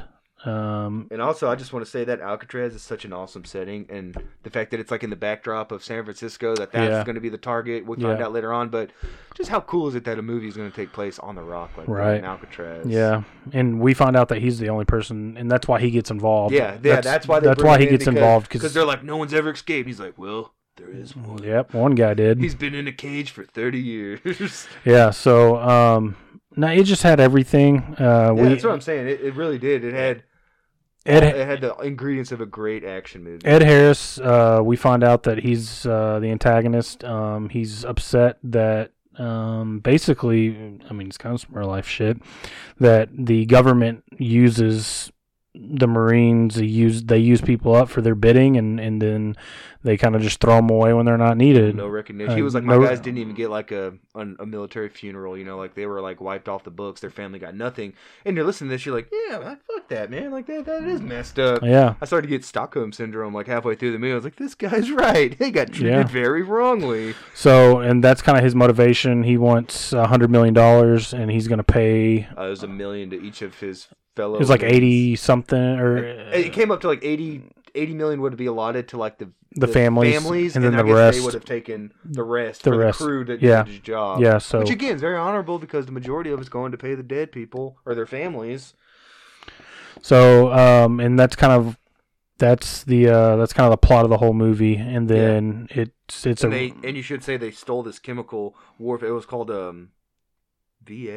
Yeah, VX gas, which was fucking lethal, man. That one guy at the beginning first scene, you just see like this green pod and it breaks. Because I watched that when I was like 10 years old, and I was like, oh my god, his face just melted. That was some cool like prosthetic and like effects work for the time. Like that guy's face like bubbled up and like oozed and exploded. Yeah, that's not CGI, like you said. That's all prosthetics and makeup. Yeah, that was fucking cool and terrifying. But yeah, so Ed Harris's character's got all these rockets strapped with this VX gas. They were saying like 1 teaspoon would like take out a city block, and they got each pod's like the size. It looks like a golf ball. Yeah, like a little bit bigger than a golf ball. And they're like lined in this canister. It's probably like a couple dozen per. Yeah. So they got so basically they got enough to take out all of San Francisco. Yeah. And that's how Nick Cage gets roped into it. He was getting it in, and they ruined that.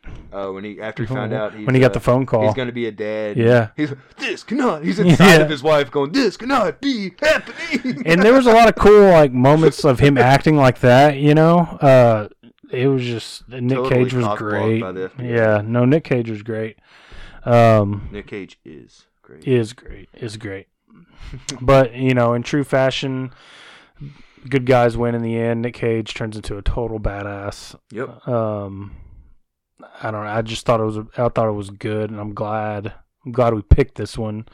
Because what would have been our other Sean Connery tribute movie to watch? We could have done some Bond or like the third Indiana Jones. Yeah.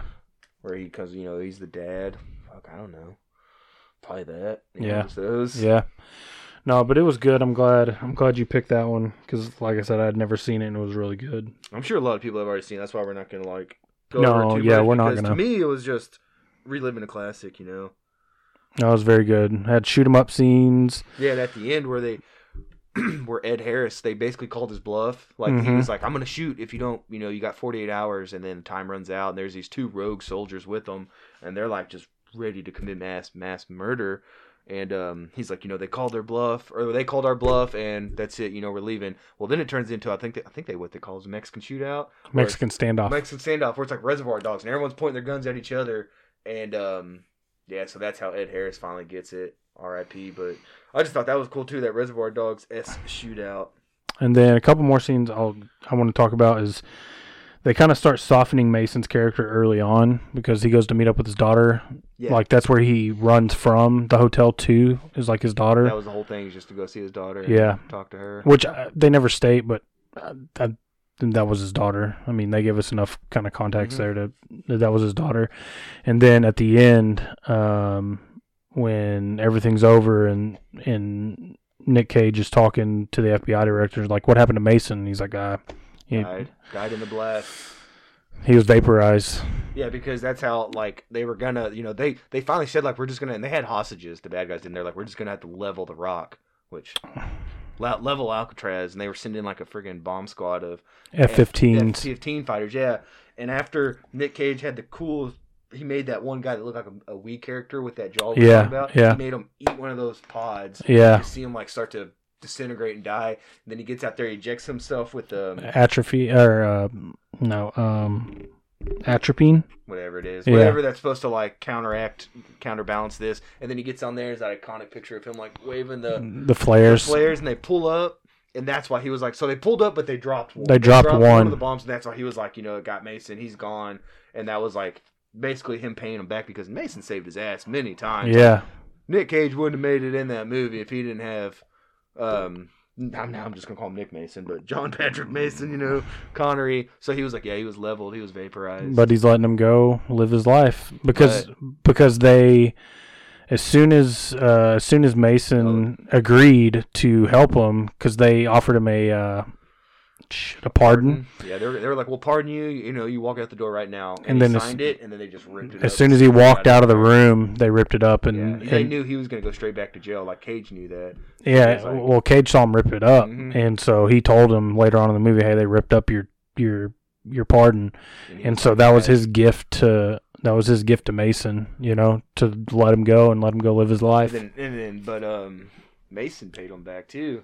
When he was like, he gives him like this random instruction. He's like, this one specific, church, second row, under the bench, and they're first off, they just outside leg, And he's like, hey, honey, you want to find out who killed Kennedy? And they're driving away. So it's like, that's how the movie. This film, it's like he's got all the secrets. He's got all the secrets. And I put on here, man. Wouldn't this movie make a sweet fucking prequel to National Treasure? No, like a prequel to The Rock, because we could learn about Ed Harris's squad and how they got fucked over. Yeah, that would be cool. A prequel of just Connery's character, like doing these sweet ass missions. There's so many. Because he's an old SAS agent. Yeah, like they a made badass. it seem like he was a badass back in the day, and they gave all these people such cool backstories. I was like, I would love to know more about this backstory, like how he came in possession of all this. And I just wrote on here, I think it would be great for the prequel because you could have to be like a whole franchise because you could do a prequel on like all of them. Yeah. And you could do a sequel where they go to, I don't even know, another popular person like Sing Sing or what's it called? Folsom. Yeah. I mean, I was about to say, it'd be cool to see what Sean Connery's character's doing, but that'd be a little tough. Too soon, bro. It's been a couple weeks. We're okay. We can do that. Okay, so that was The Rock. Highly recommended. I had to pay for it, though. So did I. Oh, no, I didn't. It was on Hulu. It was on Hulu, yeah. It was Hulu ad-free. It was on Hulu. So with that, we are going to draw out of the hat for our movie watch and review next week. That way, if anyone's interested that listens, they could watch it and agree or disagree with us. Yeah, and y'all can send in feedback or questions or comments. So, do you want to do it? You go for it. Me. All right, here we go. Sweaty old hat. Here we go. Let's see. And we can just keep this in here too, so we can just get to it one day. What is it? Jerry Maguire. Oh, nice. Jerry Maguire. I think that was probably like 95. I think it was 96, actually. But I remember that because I remember watching that with my parents, and they hadn't watched it before. And when he was banging out his fiance, my parents freaked out because I was not even 10 yet. And I remember my parents were just like, go to your room right now. And I'm like, what is going on? What did I do? Yeah, like, what did I do? Like, get out of here, go. fine. I'll go look at Dad's Playboys. I don't give a shit. Were there it was titties, right? I think you saw like a side boob, but he was banging her out pretty hard. He like threw her up against a wall. Oh yeah, and they were just really going at it. So it's got Tom Cruise, Renee Zellweger, Cuba Gooding Jr. won an Oscar. Jay Moore. Yeah, he's an asshole now. Jay Moore. What's his name from Scream 2? O'Donnell. Jerry O'Donnell. Jerry O'Donnell. He's a player. He's the number one. Going to be number quarterback. One pick. Yep. Yeah. So no, I'm excited. I've seen it a bunch of times. Show me the money. I remember one line that I always remember when he writes his manifesto or whatever to get out, and the guy at the coffee machine, he's like, "That's how you become famous, man. You hang your nuts out there." Yeah. So I was always like, "Yeah, it's kind of true. You got to take a risk." There's some good lines. That was the point he was trying to make. No, basically. There's some good. Show me the money. You complete me. Oh, those are all. You had me at hello. Yeah. Those are all just iconic lines that people still say today. And if you say it and you're at least like our age, like you know what they're talking about. If someone says, if they looked at you and got all sad and said, "You had me at hello," you'd be like, I know what you're talking about. I remember the kid. He's like the human head, weighs 8 pounds. Yep. The little adorable kid. With I remember he had a reference. Jerry did in that conversation. I think he had a Troy Aikman reference. Yeah. He was like, "Did you know the human brain?" He's like, "Did you know Troy Aikman?" Blah blah blah. Through for what? Yeah. No, it's a good story. So I'm excited. So we'll watch that next. And week. I love Cameron Crowe movies. Yeah, it's very good. I think he's one of the best writer directors.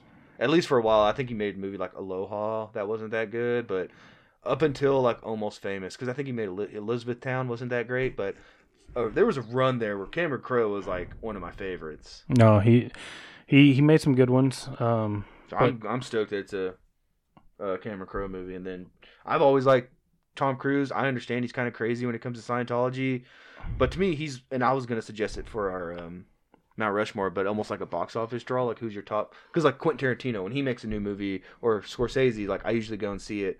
But for a lot of people, like Tom Cruise is still like one of those classic box office draws. And he was so good in his younger, like Days of Thunder, Top Gun, which I like his newer movies. I can't wait for Top Gun 2 to come out. What's it called? Edge of Tomorrow. I love that movie. That's a solid movie. I like his Mission Impossible. I thought he was great in Mission. I love Mission Impossible. Like I've seen them all. Like I had the Nintendo 64 game. I've always liked them. So I had no problem watching a good. I got that DVD somewhere, dude. I just gotta find it. All right, so we've got our next movie set. Jerry Maguire. Guys, get it, watch it, interact with us, and get involved. And we'll try not to yell "Show me the money" like more than once. That would be fucking annoying. I'm gonna blast it, dude. I know. Claire's gonna open the door and be like, "What the fuck is going on in here?" All right, with that, let's get into a little bit of sports. We had the NBA draft this week. Anthony Edwards went from Georgia, guard from Georgia, being compared to Dwayne Wade by several people. He went number 1 overall. I got no problem with that. I mean, they already got a big man. They already got Cat, so it makes sense to just get like a good. And he's more of a shooter, so he's not a point guard. He's more of a creator, so get you a guy. Because they traded for Wiggins. When they got Wiggins, and it was like he's just like a better version of Andrew Wiggins. Mm-hmm. So I have no problem with that. I understand that pick completely. And then who went 2? Why did we not write this down? I don't know. I know LaMelo Ball went 3. Went 3, yeah. I can't. Let me pull this up real quick because we do not. Admittedly, I don't. Basketball is not my strong suit, but I can't believe he fell to 3. And because I was reading something earlier on saying that he was consensus, several months ago. But, I mean, I've always heard he's the best of the. And his brother, I believe, Lonzo went number 2. Yeah, so he's the best. The fact that he did fall to 3, and he forfeited his year of eligibility for college. And he went to play in Australia. Yeah. So I like when people do that because I like the fact that they show that they can play with these grown ass men. Like, of course, it's not coming up immediately. So just keep on talking. Great radio. Mavs ended up getting, I don't know the dude's name, but everybody. Second sucks. He literally didn't write anything down for this. Dude, I can see. What were we doing? I can see the listeners dropping off right now. I think based on the Twitter reaction, like everybody was good with it. Like we needed defensive help. We needed defensive help, and I've heard he was the best. Wiseman, duh. The guy we talked about. Yeah. Who went to Warriors, and I hate to sound like an asshole, but thank God Klay Thompson went down because they're already so good and they just would have gotten so much better. Like obviously I don't want anything bad to happen to Klay Thompson, but they were just so loaded. Wiseman, now they're getting a guy that was about 7 foot with probably a 7'8" wingspan to just guard the paint and just bang in the paint while these shooters just light it up. Yeah. So, but I forget the kid Dallas drafted, but Josh Green. Something Green. Yeah. And they took him because he was like an A+ athlete. They said he was probably the best athlete in the draft, and we just have a problem defending these guards like late in games with under 5 minutes left. We would either lose leads or we would get completely out of contention in games because we couldn't stop these guys. And they were saying this will take some of the responsibility off of Luka. Oh yeah. Luka won't have to do all that. And then I saw that Willie Cauley-Stein re-upped. Oh, with us? Yep. I got no problem with that. I liked him. Yeah, he re-upped. Probably cheap too, because I know we didn't have much money, and we have the veterans minimum and a mid-level exception. So they were saying, we could make a few moves, but you'd have to be really I think they're gonna clever with it. I think they're gonna to steal a Jerry Jones term. They're gonna keep their powder dry for 2021. 2021 is gonna be and go after Giannis or whoever else they want to. And I just want to say, Knicks got Obi Toppin, who we talked about in episode 1 about being a potential top 3 pick, and he's from Brooklyn. So how cool is that? And then they gutted their roster. They cleared out about $40 million in space. Of course, they're the Knicks, so they didn't really get anybody in return. But they could also just be building up for next year, like you said. Yep. So Obi Toppin, who I think, if we're talking about buying cards, I'm probably going to get a couple of these Obi Toppins because that guy playing in New York, where the spotlight's on you even bigger. Because I do still consider that to be the mecca of basketball. It doesn't get any better than that. There was a Jalen Smith taken by the Suns at 10. Hopefully he plays defense better. Has to. And then we did make a trade that night. We traded Seth Curry, Josh Richardson, but a lot of people were okay with that because we have a lot of good shooters, and we were I think we were the highest rated offense in NBA history last year. Yeah, which is awesome. But you see what it only got us the number 6 seed and out in round 1. So we're not losing our offensive identity, but we're adding a great defensive player. So the way they looked at it is we got 3 great defenders that night that can obviously, Richardson can obviously play pro ball, and they're saying, he'll be your starter 2 guard more than likely. So, and Seth was coming off the bench. So when you look at it that way, he traded a bench player for a starter, but Seth Curry is a great shooter. And did you know he's married to Doc Rivers' daughter? So now his new coach is his father-in-law. Austin Rivers just signed, where did he sign at today? Boston, maybe? I've never been a big fan of his. I don't think he's that great. He went to Boston. Speaking of Boston, Gordon Hayward got out. Opted out of 30. How cocky are you to opt out of a $34 million deal? After you've missed, he missed 212 games over the last 3 years. I would have thought dude, you should opt out only to re-sign at a discount but I know that's not going to happen. Or just take your money because you may not ever get it again. But he did get a 4-year 120, so he's making less annually. But he made 90 plus $86 million over the next 4 years plus. So right. I mean, he went to Charlotte, didn't he? Yeah, he went to Charlotte.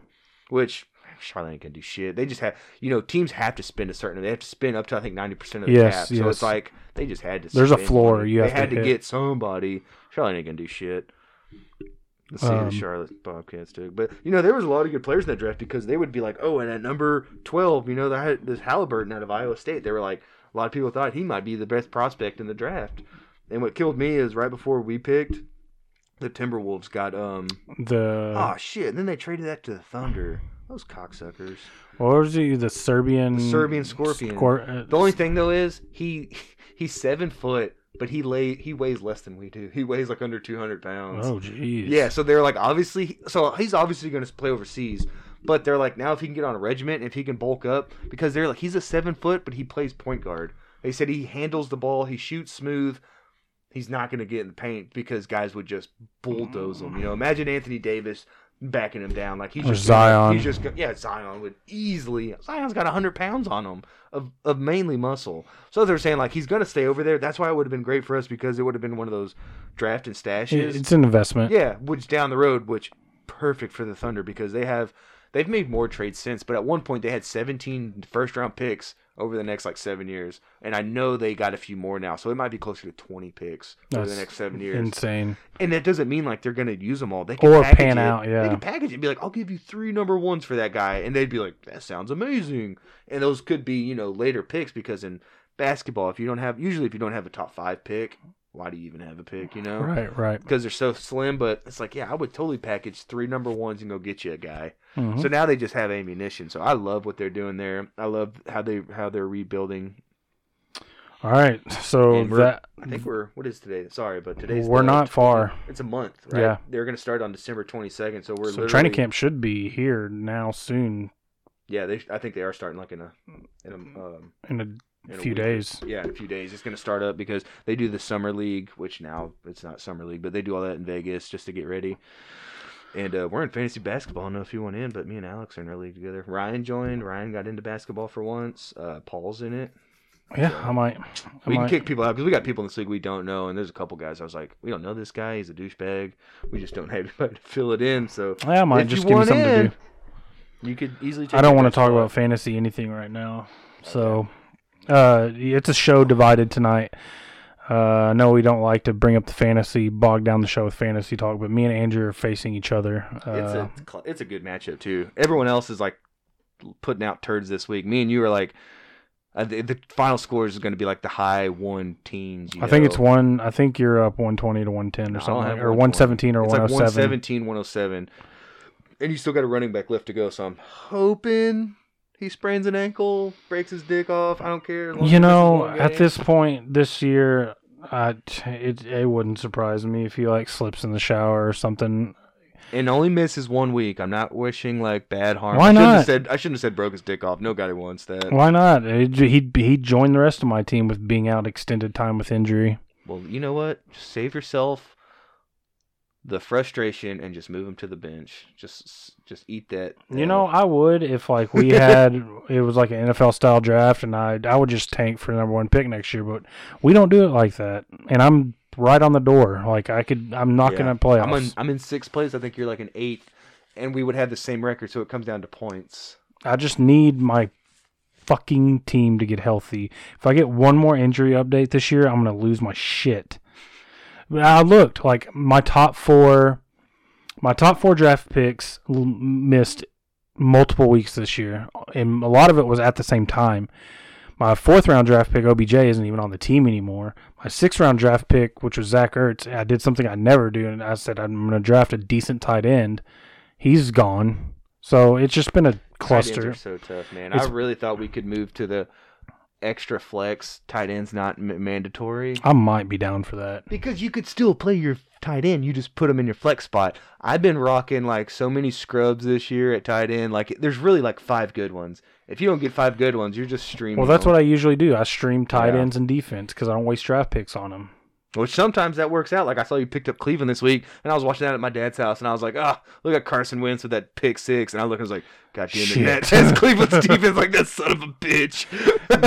And then I saw they had 8 sacks and 2 or 3 turnovers. I was like, oh, motherfucker. His highest scoring was, and I had Deshaun Watson in our other league. Yeah. So every time I'm getting Deshaun Watson updates, I'm getting the fuck out of here. I don't care so much about our other league. I care about the Ziggy league we're in. Yeah. Ziggy Stardust. I was like, that's the league I want to win. But I was like, I don't give a fuck about this other one. But that's the thing.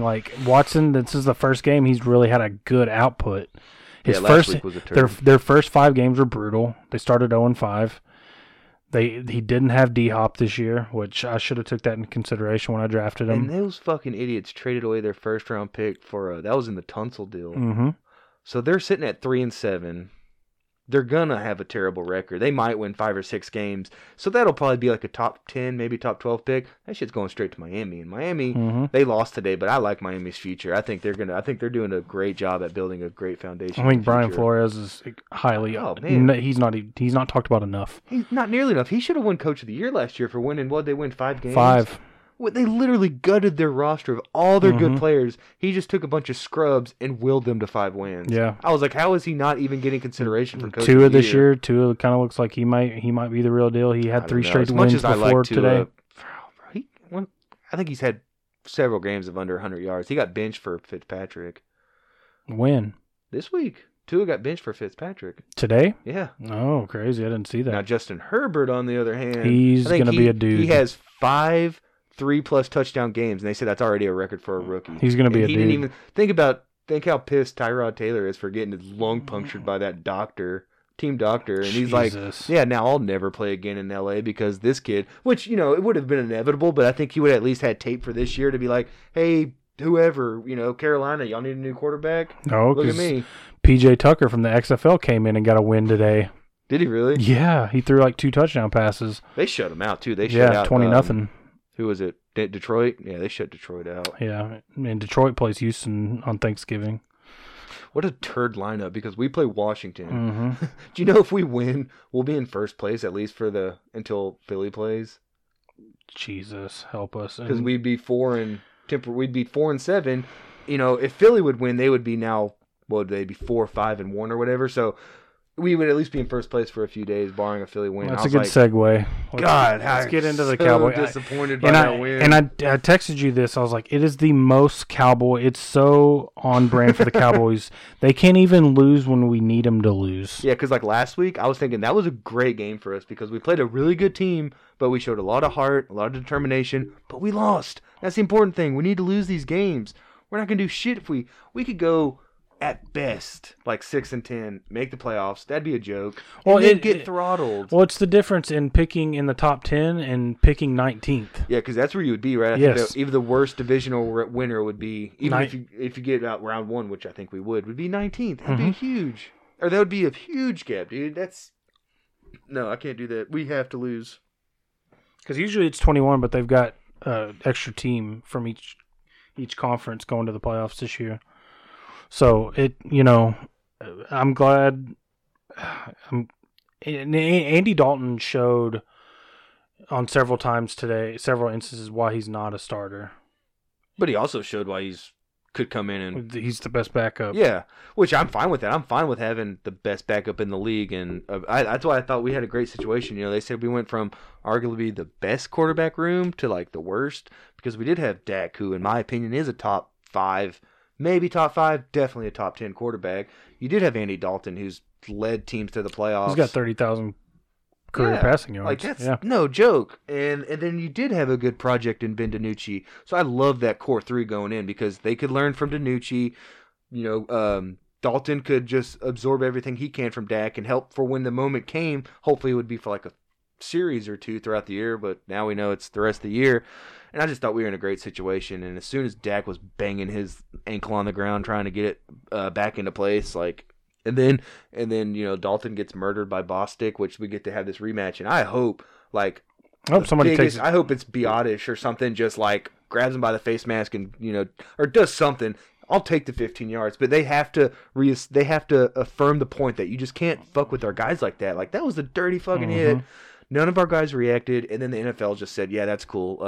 You can be fined. What was it, 12,000? It was something like so fucking 12,000. It was 12,000. That's the equivalent of me punching someone I cannot stand in the face, and they go, that'll be $100. I say, I'll gladly pay you $100. Right. 12,000 to a millionaire is nothing. Right. To so knock someone the fuck out. Cowboys win in Minnesota today, 31-28. Andy Dalton led a game-winning drive with under 2 minutes. I just want to say before, it was nice to see the halftime score. We held them to 7. That was fucking nice. We won the turnover battle, and I think in the whole game, if not in the first half. We should have had that interception to end the game. Xavier Woods. Was that Woods? Yep. Damn it. See, because I didn't get to see the first half, so I right when I got in my car, it was Tank and somebody had a strip sack, and I think Wilson recovered it. Wilson actually, somebody got him by the lower half, and then as he was falling backwards, it was all in one motion. No. Donovan Wilson? Donovan Wilson just came and hit his top half, and as he rolled, he just kind of took the ball off of him in one. It was sweet. Yeah, perfect. So that's what we did. We left my parents' house and I told Claire, I was like, I'm going to listen to this the whole way because I didn't want to have to rewind the game because I have Hulu, and that's a tricky fucking thing to try to I'm going to go back and watch this. Sometimes they'll make you watch uber amount of ads. But anyways, I was like, I'm just going to listen to it so Matt could come over right after the game, because if not, I'd probably still be close to watching it. So I didn't get to, see the CD Lamb catch. It was I incredible. Heard it, and so Claire just went into we picked up pizza. So at Marco's, and Elizabeth's asleep, and I'm like, when we get down, I do this when I'm watching the game. If Minnesota was at the goal line, and I had Adam Thielen, I just say, throw it to Thielen, throw it to Thielen. When I have Lamb, give it to Lamb, give it to Lamb. And then the way they described it, and I just like was so fucking pumped up. Obviously, I didn't get the grasp of how great that catch was until I had to go and rewatch it, and I was like, yeah, it was a contorted like. He body. threw Andy Dalton threw to the wrong shoulder, and he totally adjusted and his most entire guys body. Will just, have alligator arm and be like, oh, that's gone. No, he did his whole body around, and I was like, dude, that guy's so fucking special. And then he got one up by Thielen. I think he did. I think that was a better catch. No, that was a hell of a catch. That was one-handed. Better coverage, because that was good coverage. One-handed to drag the feet. I was like, I put a little cocky text on there. I was like, dude, because I got Lamb and Thielen in our fantasy league, and I was like, my guys are showing off right now. Yeah, they were. But then Justin Jefferson, another rookie. He's going to be good, man. And he went after Jalen Reagor, didn't he? Philly could have had him. Yeah, Philly could have had him. Fourth receiver. Philly could have had him. Or no, fifth. Ruggs, Judy, Lamb, Reagor. Yeah, he was the fifth receiver taken. Yep. And they showed that stat of like of his yards per game. Just and it was, dude, Beckham's rookie year was on another level. He averaged like 106 yards a game, Beckham did. And then second was Bolden. And then it was Jefferson, and then Moss. And I was like, God damn, look at that company he's in. Well, he's leading rookies in reception yards, and CeeDee Lamb's leading rookies in receptions. They posted that stat during the game. Wow. So it's going to be between those two. And then Claypool was in that class. It's going to be those three for Rookie of the Year. Yeah, Burrow went out. And that was so nasty. Did you see that? I saw it, but it was real quick, and then the one I watched didn't show another replay. So it just looked like one guy went high, one guy went low. Yeah, well, the low one is what did it. Like, your knee is not supposed to bend that way. And I don't want to sound like an asshole, but I was already thinking, like, man, we got to play the Bengals, and now we're probably going to win that game. Yeah, we are.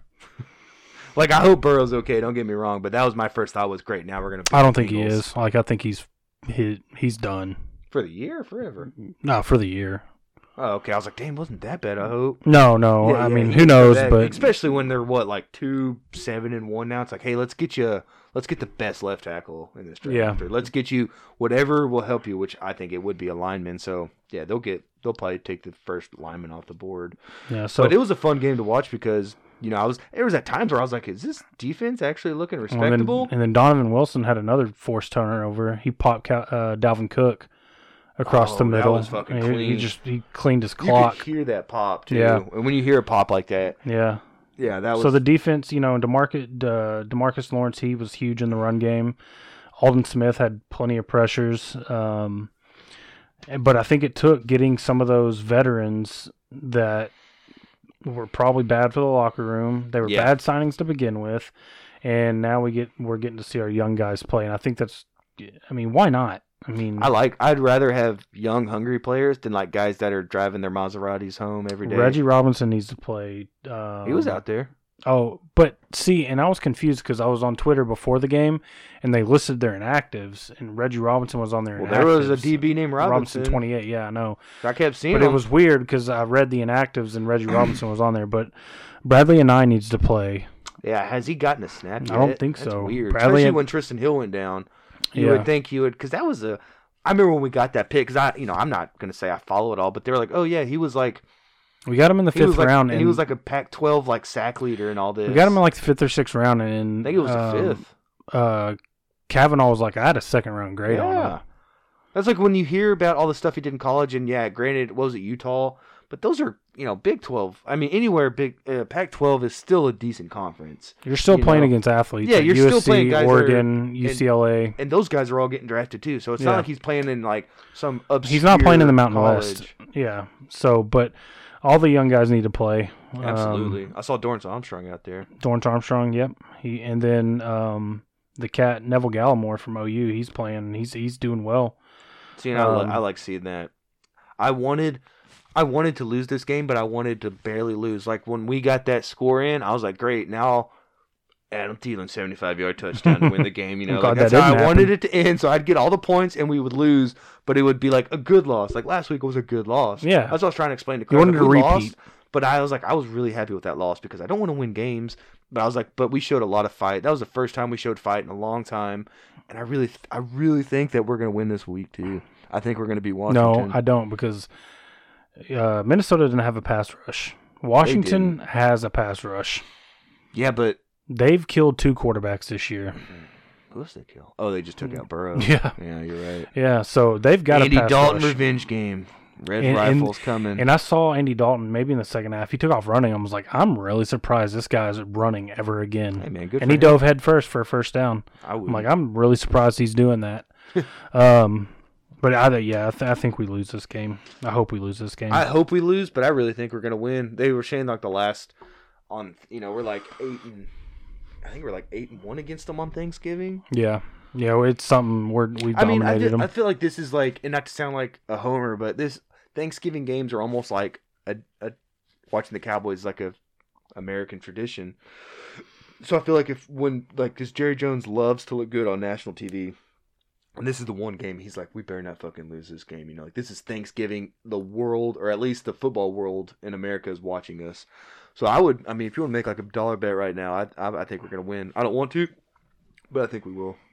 I don't think we will. I think Alex Smith, yeah. Okay. Yeah. I think Alex Smith will pull something out of his ass. I think the pass rush will be too much for this offensive line. The defense. The pass rush is going to be brutal. The defense. I love their front seven. Yeah. Their defense is great. That's why I'm still carrying their defense. Yeah, I saw that. I need to drop that kicker. That was a stupid. I started the wrong kicker, and I just need to drop his ass. Sorry, get back to fantasy, but it's why it's hard not because like I had these 2 good defenses. I'm like, I could just play matchups now. Just whoever I feel was going to have the better week. So I say the Cowboys are going to win, but I could easily start their defense because they'll get sacks and they'll force some turnovers. Yep. Some other good things from the Cowboy game. Zeke, he looked good. He had his first 100-yard game. Yeah, but the line sucked all year. And what? Tony Pollard busted off a 40-plus yard. That Zeke hasn't had a run half that long. All right, year. come on. Pull out your list. Oh, you want to go through the list? Let's do this exercise. Okay, so I wrote down a list of players. And you would trade for the player and the contract because that's to prove that was a terrible move they made. But we already know that, and it's not Zeke's fault. It's Jerry's fault. I don't care because I would trade, and then there's certain guys on here I would give that same contract to, but I wouldn't do, 5 years? That was the thing, dude. You could do a 2-year, $30 million. I would do that. I'm not so mad about the money. I'm mad about the length. Because running backs aren't going to sustain over time like that. So, okay, you want to be the highest paid? Bet. Here's $30 million over 2 years, not 90 over 4 or whatever they did. Again, not Zeke's fault. It's not, but it's Jerry's fault. Okay, it's Jerry's fault for a lot of things. That's why Jerry makes us drink.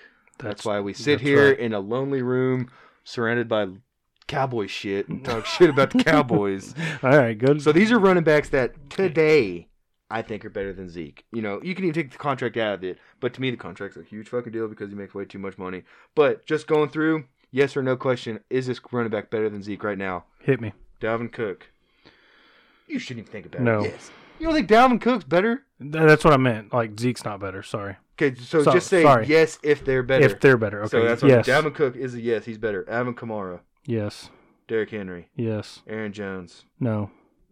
Josh Jacobs. No. What? Nick Chubb.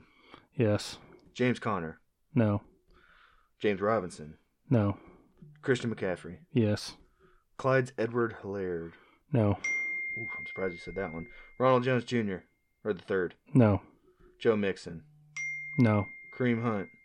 No. Antonio Gibson. No. Miles Sanders. No. Todd Gurley. No. Saquon. Yes. Chris Carson. No. Mark Ingram. No. And Carlos Hyde. No. See, I think you're full of shit because Aaron Jones and Josh Jacobs absolutely are better, and Clyde Edwards-Helaire. So I would say at least 3 more. And when Mixon's healthy, Mixon's damn good. Would CEH be better on this team with this line? Who's that? Clyde Edwards-Helaire? Yeah. Is that what they call him? Yeah. Yeah, of course. With this line? Yeah. Okay. All right. So we got 1, 2, Just 3, so you know, this 4, is recorded. This 5. is going out to people. Oh, you think he's the 6th best running back? Yeah. Wow. I don't think he's top 10. And he's paid for number 1. Just remember that. And I know it's not his fault, but at the end of the day, he is taking up a huge chunk of that cap. I think the money gets you. I think if he was on a rookie deal, he'd be much higher. Well, on your yeah, list. because when Dak was on a rookie deal, everybody loved him. But we're not talking about money. We're talking about literally skill. Just said it's about money. For you, it's about money. For me, I'm looking player for player. No, because players are based on their contracts, and he's not living up to his contract. No, it's not his fault that he got paid. I get it. Because like one guy on there would live up to this contract. Maybe two. Dalvin Cook, Alvin Kamara, Derrick Henry, Nick Chubb, Christian McCaffrey. I would pay all those, and Saquon. I would pay all those guys that money.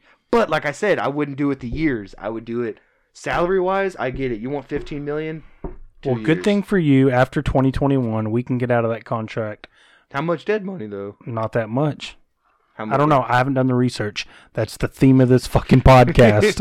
But I think I would take Antonio Gibson over him. But again, I guess like you said, we've established money to me because I think that is a terrible contract. I would take Joe Mixon.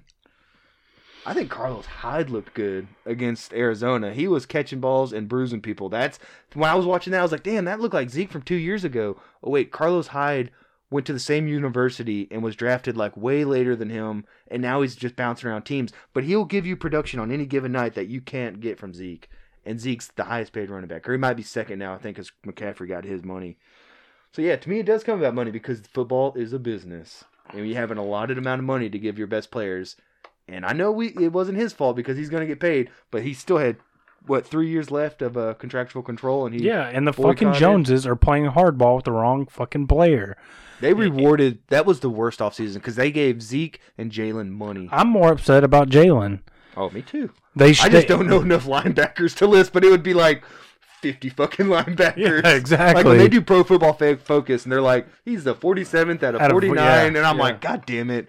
He is making so much money. Like, I don't know, I could hear these plays, like I was listening on the radio and they were like, and there goes Jalen with a busted coverage. And I'm like, yeah, he doesn't make plays, and when he does, like it's more of a group thing when he's in there. It's more like somebody else stopped him and then Jalen comes and wraps him up. Jalen is very good north and south. He cannot play sideline to sideline, though, which is what a modern NFL linebacker But what's does. crazy is 2 years ago, before he got the contract, he did. And that's what's crazy. I don't know if that knee is, like, regressing. But I wish they would be more honest the year that he earned the contract. Oh, yeah. I mean, he's been like a 2-time Pro Bowl, which is weird. But that's because his stats, they'll say, oh, he had 10 tackles this game. Yeah, I don't care. They were all past 8 yards down they the were field. all after a first down was made. He's not making tackles behind the line of scrimmage. That's what kills me is they're like, he had 12 tackles. None of them were good tackles. 10 of them were 8 yard, 12, 15 yards down the field. Yeah, no, I agree with you there. So he can create those stats. I get it, but he's not making big plays. No. So that I'll never, and I understand. I focus more on the money because it just pisses me off that we gave a collective. We pay both those guys combined $30 million a year, and that money could have been saved. I was like, we could, instead of paying Jalen, we could have paid Byron Jones. Instead of paying Zeke, we could have put that towards Dak. I don't know. Well, the money's there. The money's there. The money is there for Dak, even with these contracts. But they decided to play hardball with the wrong dude. Yeah, you take care of your quarterback. Everyone knows that. Like, say what you will about Dak, he is a natural-born leader among men. He's a great locker room presence. He can will a team to win, and that's the guy they decided to play hardball with. Like, and then Zeke, who's like, I'm just gonna pull some titties out and I'm gonna have fun. Hey, you want to be the highest paid player at your position in the history of the league? Yeah, cool. That sounds fun. Let me go make some more cereal commercials. It's like, God damn it. Why did y'all cave into that turd? And I don't know. I'm just a hater because I'm pretty sure he's the second highest paid player. And we are in week 10 going to 11. And he just had his first 100-yard rushing game. And with a decimated line. Tony Pollard had a 42-yard run on that play. He probably had 4 touches and he had 60 yards. Yeah, and 40 of those came on one rush. Yeah, that Zeke hasn't had all year. He hasn't. They said, a 15-yard run. That was his longest run of the year. And then he had another 18-yarder. He's been a bell cow for us, and he can't break off a 20-yard run. Bro, he hasn't had a 20-yard run all year. Look, don't give me those sassy eyes. Let's move on. Do you have predictions for Thursday's game? Zeke fucking sucks. That's my prediction. And Lamb catches 12 touchdowns. No, I think. I don't know, man. Maybe I'm just a little excited because I thought Dalton and the line looked decent. You know, I think we only had like that I saw, so it was late in the game. We had it was Cam Irvin had like one false start. I was like, there wasn't hardly that I saw. There was no holding calls on this line. Yeah, I don't remember them. I think they gave up like 1 or 2 sacks, but you know, like you said, there was no big pass rush there. But I'm looking at this line. I was like, they did decent. Cooper made big plays. Gallup, you didn't hear much of him. Lamb had great plays. He had that 2-point conversion. So it's like those guys look good. I like that they would work in Pollard. And like I said, this defense at times, I was like, this defense actually looks respectable. Amari had big plays. They're not going to show up on the stat sheet. He had a bunch of third down. He had a 4th down conversion on the game-winning drive. He's Mr. Consistent, which I love about him. And he's not going to talk shit. And he's going to beat coverage. And that's why Andy Dalton is so comfortable, and he looks for him on those key downs. I think and really, like, talking about being comfortable, he's comfortable with Cooper, Lamb, and Schultz. He really likes throwing to Schultz. That game-winning touchdown to Schultz. And a silver lining, when we lost, the tight end, week 1. Jarwin. I love Jarwin, too. I thought he was going to have a breakout year. I think he was, too. But Schultz has really stepped up his game. He had 2 bad weeks. For first 2 games, it was just drops leading to interceptions. He's really stepped up his game, though. Big time. Like, they were talking about on the fan. I don't know if you listened to it, but they were like, most improved player from offense and defense. And someone was like, it should be Dalton Schultz because this is, I'm trying to think. Oh, I think they said Connor Williams was their most improved. Because, they showed the stats and they're like, he's only, I think the Pro Football Focus had him rated as like the number 4 guard. And they're like, he's only committed like 3 or 4 penalties all year. So when they broke it down, because those don't show up on the stat sheet, what you go on is how many sacks has he given up, how many penalties has he committed. So it was like, they made a case, but then I texted in, I said it, Cedric Wilson. You know, guy who barely got on the field last year. And now he's legit number 3 on any other team. He could be a 2. For us, he's a 4. But then somebody's like, another texted and said Dalton Schultz. And I was like, that's a good fucking point. He wasn't even supposed to be. He probably barely made the team. You know, they were thinking, should we go to Blake Bell? And then since then, dude, he's really stepped up. He's made some good catches. He's run good routes. He gets open. I mean, he's a consistent tight end. Like, if I'm Jarwin, I'm glad I got paid. I started him in our other league a couple weeks ago.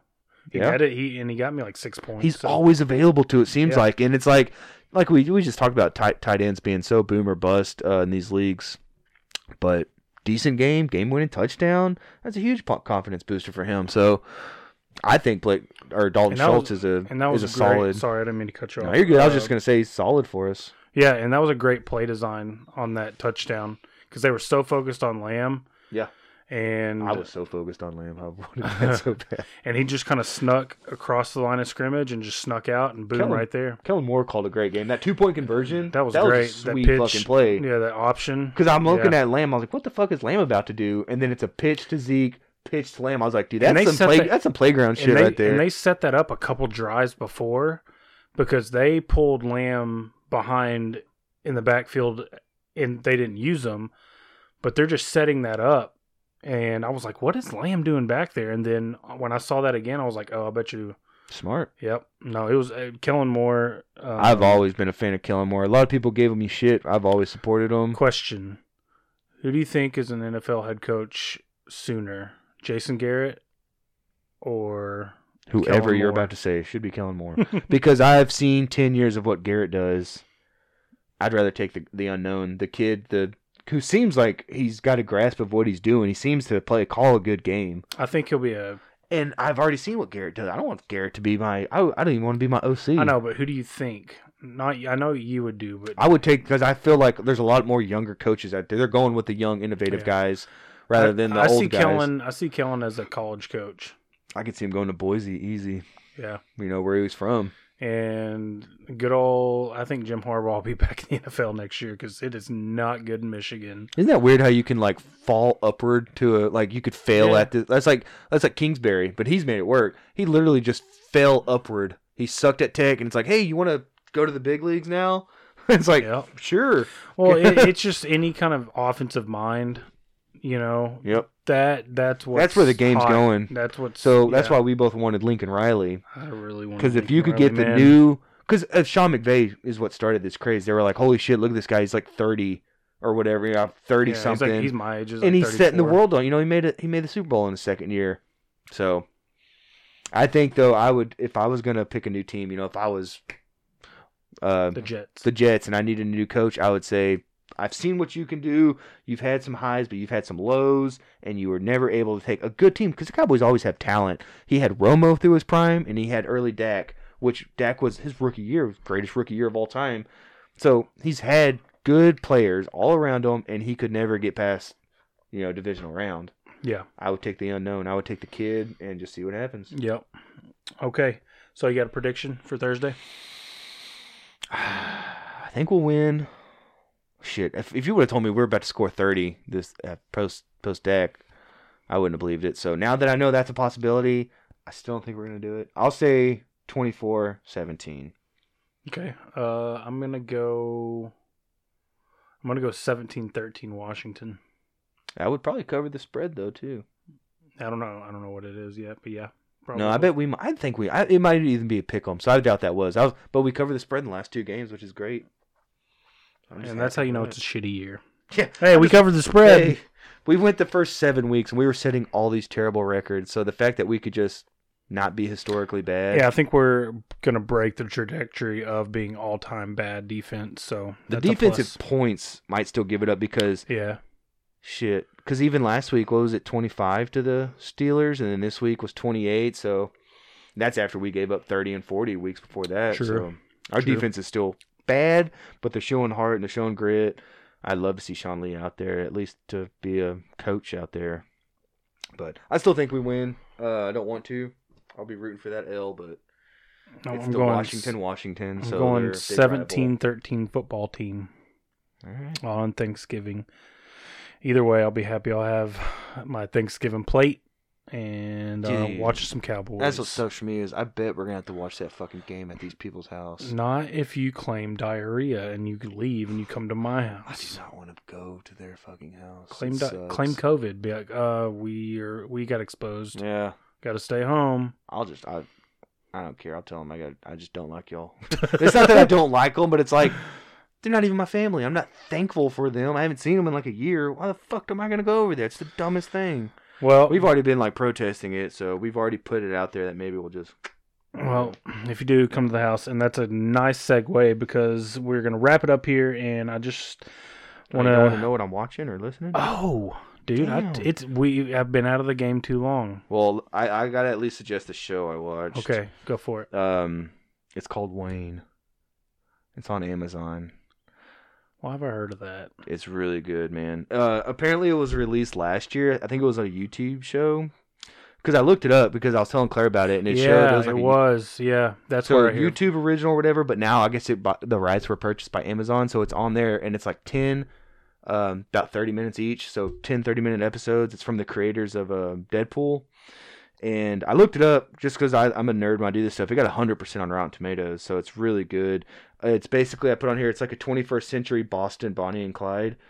Because Wayne, he's like this kid. He's misunderstood. Everyone thinks he's weird, but he's just like, at his core, he just thinks he's like Robin Hood. He's like everyone who does something wrong should pay a price, and everyone should do the right thing. But he's a fucking maniac. He'll just like get his ass kicked just to prove a point. Just to sum it up real quick, his dad is dying. And he's looking at these pictures, and his dad's like, this was my car. I got nothing to leave you, but this was my Trans Am back in the day. He's like, this should have been yours. And he's like, well, where is it now? He's like, your mom took it when she left because the dad got sick, and the mom just split on him. A piece of shit move. They took the car and her boyfriend. They moved down to Florida. So Wayne's on like a journey now. He's got to get the car back. He meets this girl before he leaves. I think it's in Brockton, which has to be near Boston because it's very fucking Boston-y, Yeah. Like that attitude. It's like you just have that Boston attitude where everyone's like talking shit and fighting.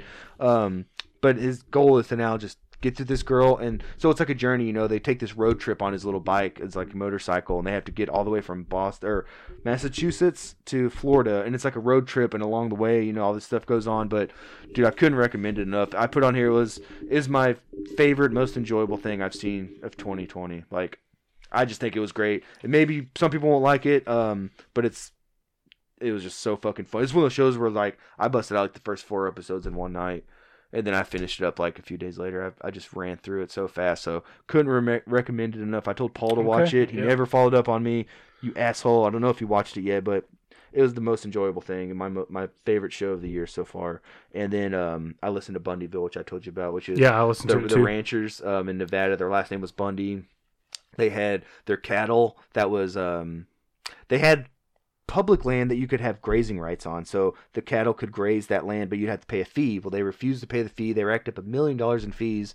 So then the BLM, the Bureau of Land Management, was like going to come and take their cattle, and they kind of went to arms and was like, you're not going to come and take this. And they created a movement of like just militia, right-wing extremists, just people who were anti-government, like this perfect storm. And they all came. There was a huge standoff, and the government basically backed down because they were in fear of like another Waco or Ruby Ridge, where they're not trying to kill these people, even though these people are acting, pretty wild right now. But and then there was a season 2, which season 2 to me was even better because it follows up on the Bundyville situation was resolved at that cattle ranch, but now it's like the movement they created, and this is like a follow-up, like all these people that were associated with them and what they're doing now, and it's just scary, dude, because these people are just... I listened to it in a day. Like, wild. I finished it in a day. It was very bingeable, right? It was good. And I don't know if I described it good enough because it's very interesting, but it's also very terrifying because these people, what they preach and what they believe in, like, to me, they're fucking maniacs. Those are domestic terrorists in a way.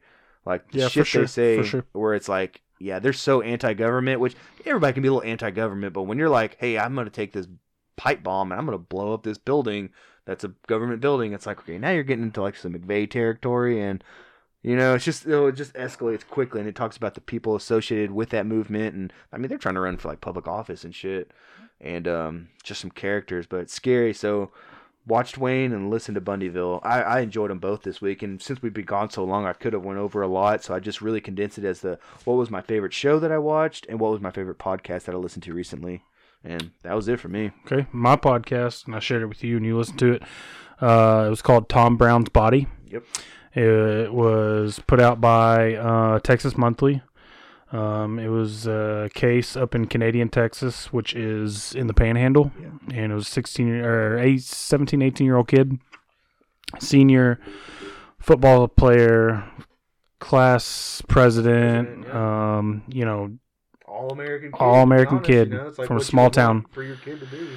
Goes missing, and it just covers the case, and had interesting characters, and there's plenty of plot twists and whodunits, and it's still unsolved. It's like the ultimate whodunit, because that town was like 3,000 people. Yeah, it's one of those towns where like everyone talks to everybody. So when the kid goes missing, and then it was just weird because they went missing. Wasn't it Thanksgiving Eve? And then it's like months later they find like his phone, and his phone's like in pristine condition. Like someone dropped it. They're like, it mowed it before, it rained before, and it looks like this thing came out of the case. And then like months later they find his backpack. And then, propped up against a tree. Yeah, it's just all these weird not weather beaten. And then the way they found his body I thought was weird too, because they were like, there was this officer, right? And he sees a deer. And he follows this deer because then they shed their antlers. He picks them up. So it's just weird that this cop's watching this deer, and he decides that he's going to follow it. And he follows it in this trail into the brush, and then he stumbles upon this body. Like, I thought that was a weird. There's a lot of fishy stuff going on. And you got to end if you don't listen to it or don't, like, the police department, the sheriff's department was kind of suspect the whole time. Like, they never really cleared, like, the sheriff and his deputies. Like, they were all... I'm not saying they were guilty, but I'm saying they were a person of interest. So the fact that they found the body the way they did, I just thought that was shady. And then, there's a private investigator that's introduced that the family hires, and he's a character in himself. He is a character. It was just a really good... It was a Texas podcast, so anything Texas, I'm all over. It was put out by Texas Monthly, so the production value was there. Very in-depth. Like, you can tell they did a great job interviewing and getting archival. And it's not done yet, because there is a grand jury that's going to be convened early in 2021. That was the only thing I didn't like about it, which, I mean, when you listen to podcasts, some of these are just cold cases, is there was no resolution. But other than that, because some people want to just know, like, if I'm going to invest all this time, I need an answer. I understand you're not always going to get that, but that was my only complaint, is there was no definitive answer, but... It's not done yet. Yeah, it's not done. We still got stuff to do. There's still stuff being found out, and sometimes you just got to wait to find the truth out, It was just very good. I mean, going from his friend that was at Oklahoma State and how she was interrogated and that whole process, and then the thing about, I don't want to give it away, but the certain thing that they claim that he wore... that Tom Brown wore. You know, that was truly shocking and surprising when they said that. And was it true, or was that something that the sheriff planted? I think it was true, because even the mom was like kind of cooperative. She was like, "It's been a while since he's done anything like that," but she was like, "He would do that." Yeah, but no, it's very good. It's called Tom Brown's Body. You can get it on Spotify, Apple Podcast, anywhere you listen to the Dad Lab podcast, you can listen to that one as well. Yep. And then, oh man, I can't believe I'm doing this, but I told Lauren to do it. I'm taking L's on this podcast left and right, but I've been binge watching. I can't get enough of it. I've been watching Married at First Sight. Dude, this is multiple episodes you brought this up. This show, dude, there's so much drama. There's so much ridiculous shit. And going back to being thankful for being married to who you're married to. And knowing you have like a nice, sane woman. Because there's some of these people are fucking crazy. And it's both ways. I'm not just saying women. No, like, dude, some dudes that are straight up. So that's why I'm lucky, you're lucky, and these women are lucky. I wish you would maybe watch a season or two because, dude, there's so much drama. Like, it just really makes you take stock of what you got and be thankful. And people like to watch drama as long as it's not their drama. Exactly. You know, like I can watch someone's drama and be like, because I'm like, oh, save your drama for your mama. No, if it's not mine, I want to know all about that shit. Yeah, no, it's good. I'm on season 7. You started with 1? I started with 1. Oh, my God. And they're in Dallas this season. Ooh. So, and this season has probably been the most controversial one of all. One couple, they go to board the plane to get on the plane for their honeymoon, and the woman is detained, and she's not allowed to get on the plane. What the hell she do? Turns out she has a warrant out for arrest, and she has for 3 counts of stalking. No, and the guy probably didn't know anything about this. Well, what's crazy is like they do. He married that bitch? Well, they were already married. They married at first sight. But it's like a trial run, right? Well, they do it for 8 weeks, and then at the end of 8 weeks, they get to decide. I married a second. Well, get this. So, in the process, when they're doing the selection process, the company or the network, they do background checks on these people, obviously, so they're not matching people up with like psychos or whatever. Yeah, what happened there? So what happened was when they did the background check, it was clean, and when they got a copy of the warrant and they got a copy of like the affidavit, and it was filed the day after they did their background, dude. So they missed their honeymoon. She slipped through the cracks. Yeah, dude, and so she's like, no, I don't even know this guy. It was a case of mistaken identity, like. I got in a car accident and my ID was in there, and so even the cop said it was mistaken identity. It was identity theft. Well, turns out like a day later or like a week later, she can't take it anymore, and she like tells the guy like, yeah, like I did date this guy and this and happened. So it's not just a drama. Good way to start a relationship, a marriage, not just a relationship. Yeah, an even worse way to start a marriage. But no, it's drama, and I can't believe I'm watching it. But I can't believe you're on season 7. It's not like you just slipped up and watched 2 episodes. Nope, I'm fully invested, dude. You're on season 7. I'm fully invested, dude. Yeah. So make fun of me if you want. I'm invested. I think Lauren's gonna make fun of you more than anybody. She does. She does. Like, I'm gonna go. She emasculates me in my own house. But no, really watching that show makes me. I just picture all snuggled up, like making some popcorn. And no, she doesn't watch it with me. She's like, no, I'm going in here and watching something else. She's watching the UFC fight. No, she watches this chick on YouTube. She does, I forget what it's called. It's called like Makeup and Murder, but like she tells like true crime stories like while she's doing makeup. I can see women loving that. And she's like, Matt, have you heard it? I'm like, yeah, I heard of all these cases because I listened to podcasts about them. Because look at this beautiful foundation I have. Look at this eyeliner. Yes, I've known about her for years. Of course. No, but and the theme of the episode was a little bit of Thanksgiving thrown in there, and me watching Married at First Sight, being thankful for my wife. Before I wrap up, I just want to leave all you guys with a message of take this week, take Thanksgiving to take stock of what you got. Be thankful for it. Be thankful for the people in your life. Be thankful for the things you have. Be thankful for the people you have. Me especially, I get bogged down in what I don't have or what I'm not doing or what I didn't do instead of just looking around and being thankful for what I do have. I'm thankful for Andrew. Thankful for my wife, my family. I'm thankful for, job. I get bring some money in. So this week, I ask you just take stock of what you got. Be thankful. Everybody have a wonderful Thanksgiving. Watch Jerry Maguire if you want to be involved on the next one. But I think that does it. So for Matt and Andrew, we're out.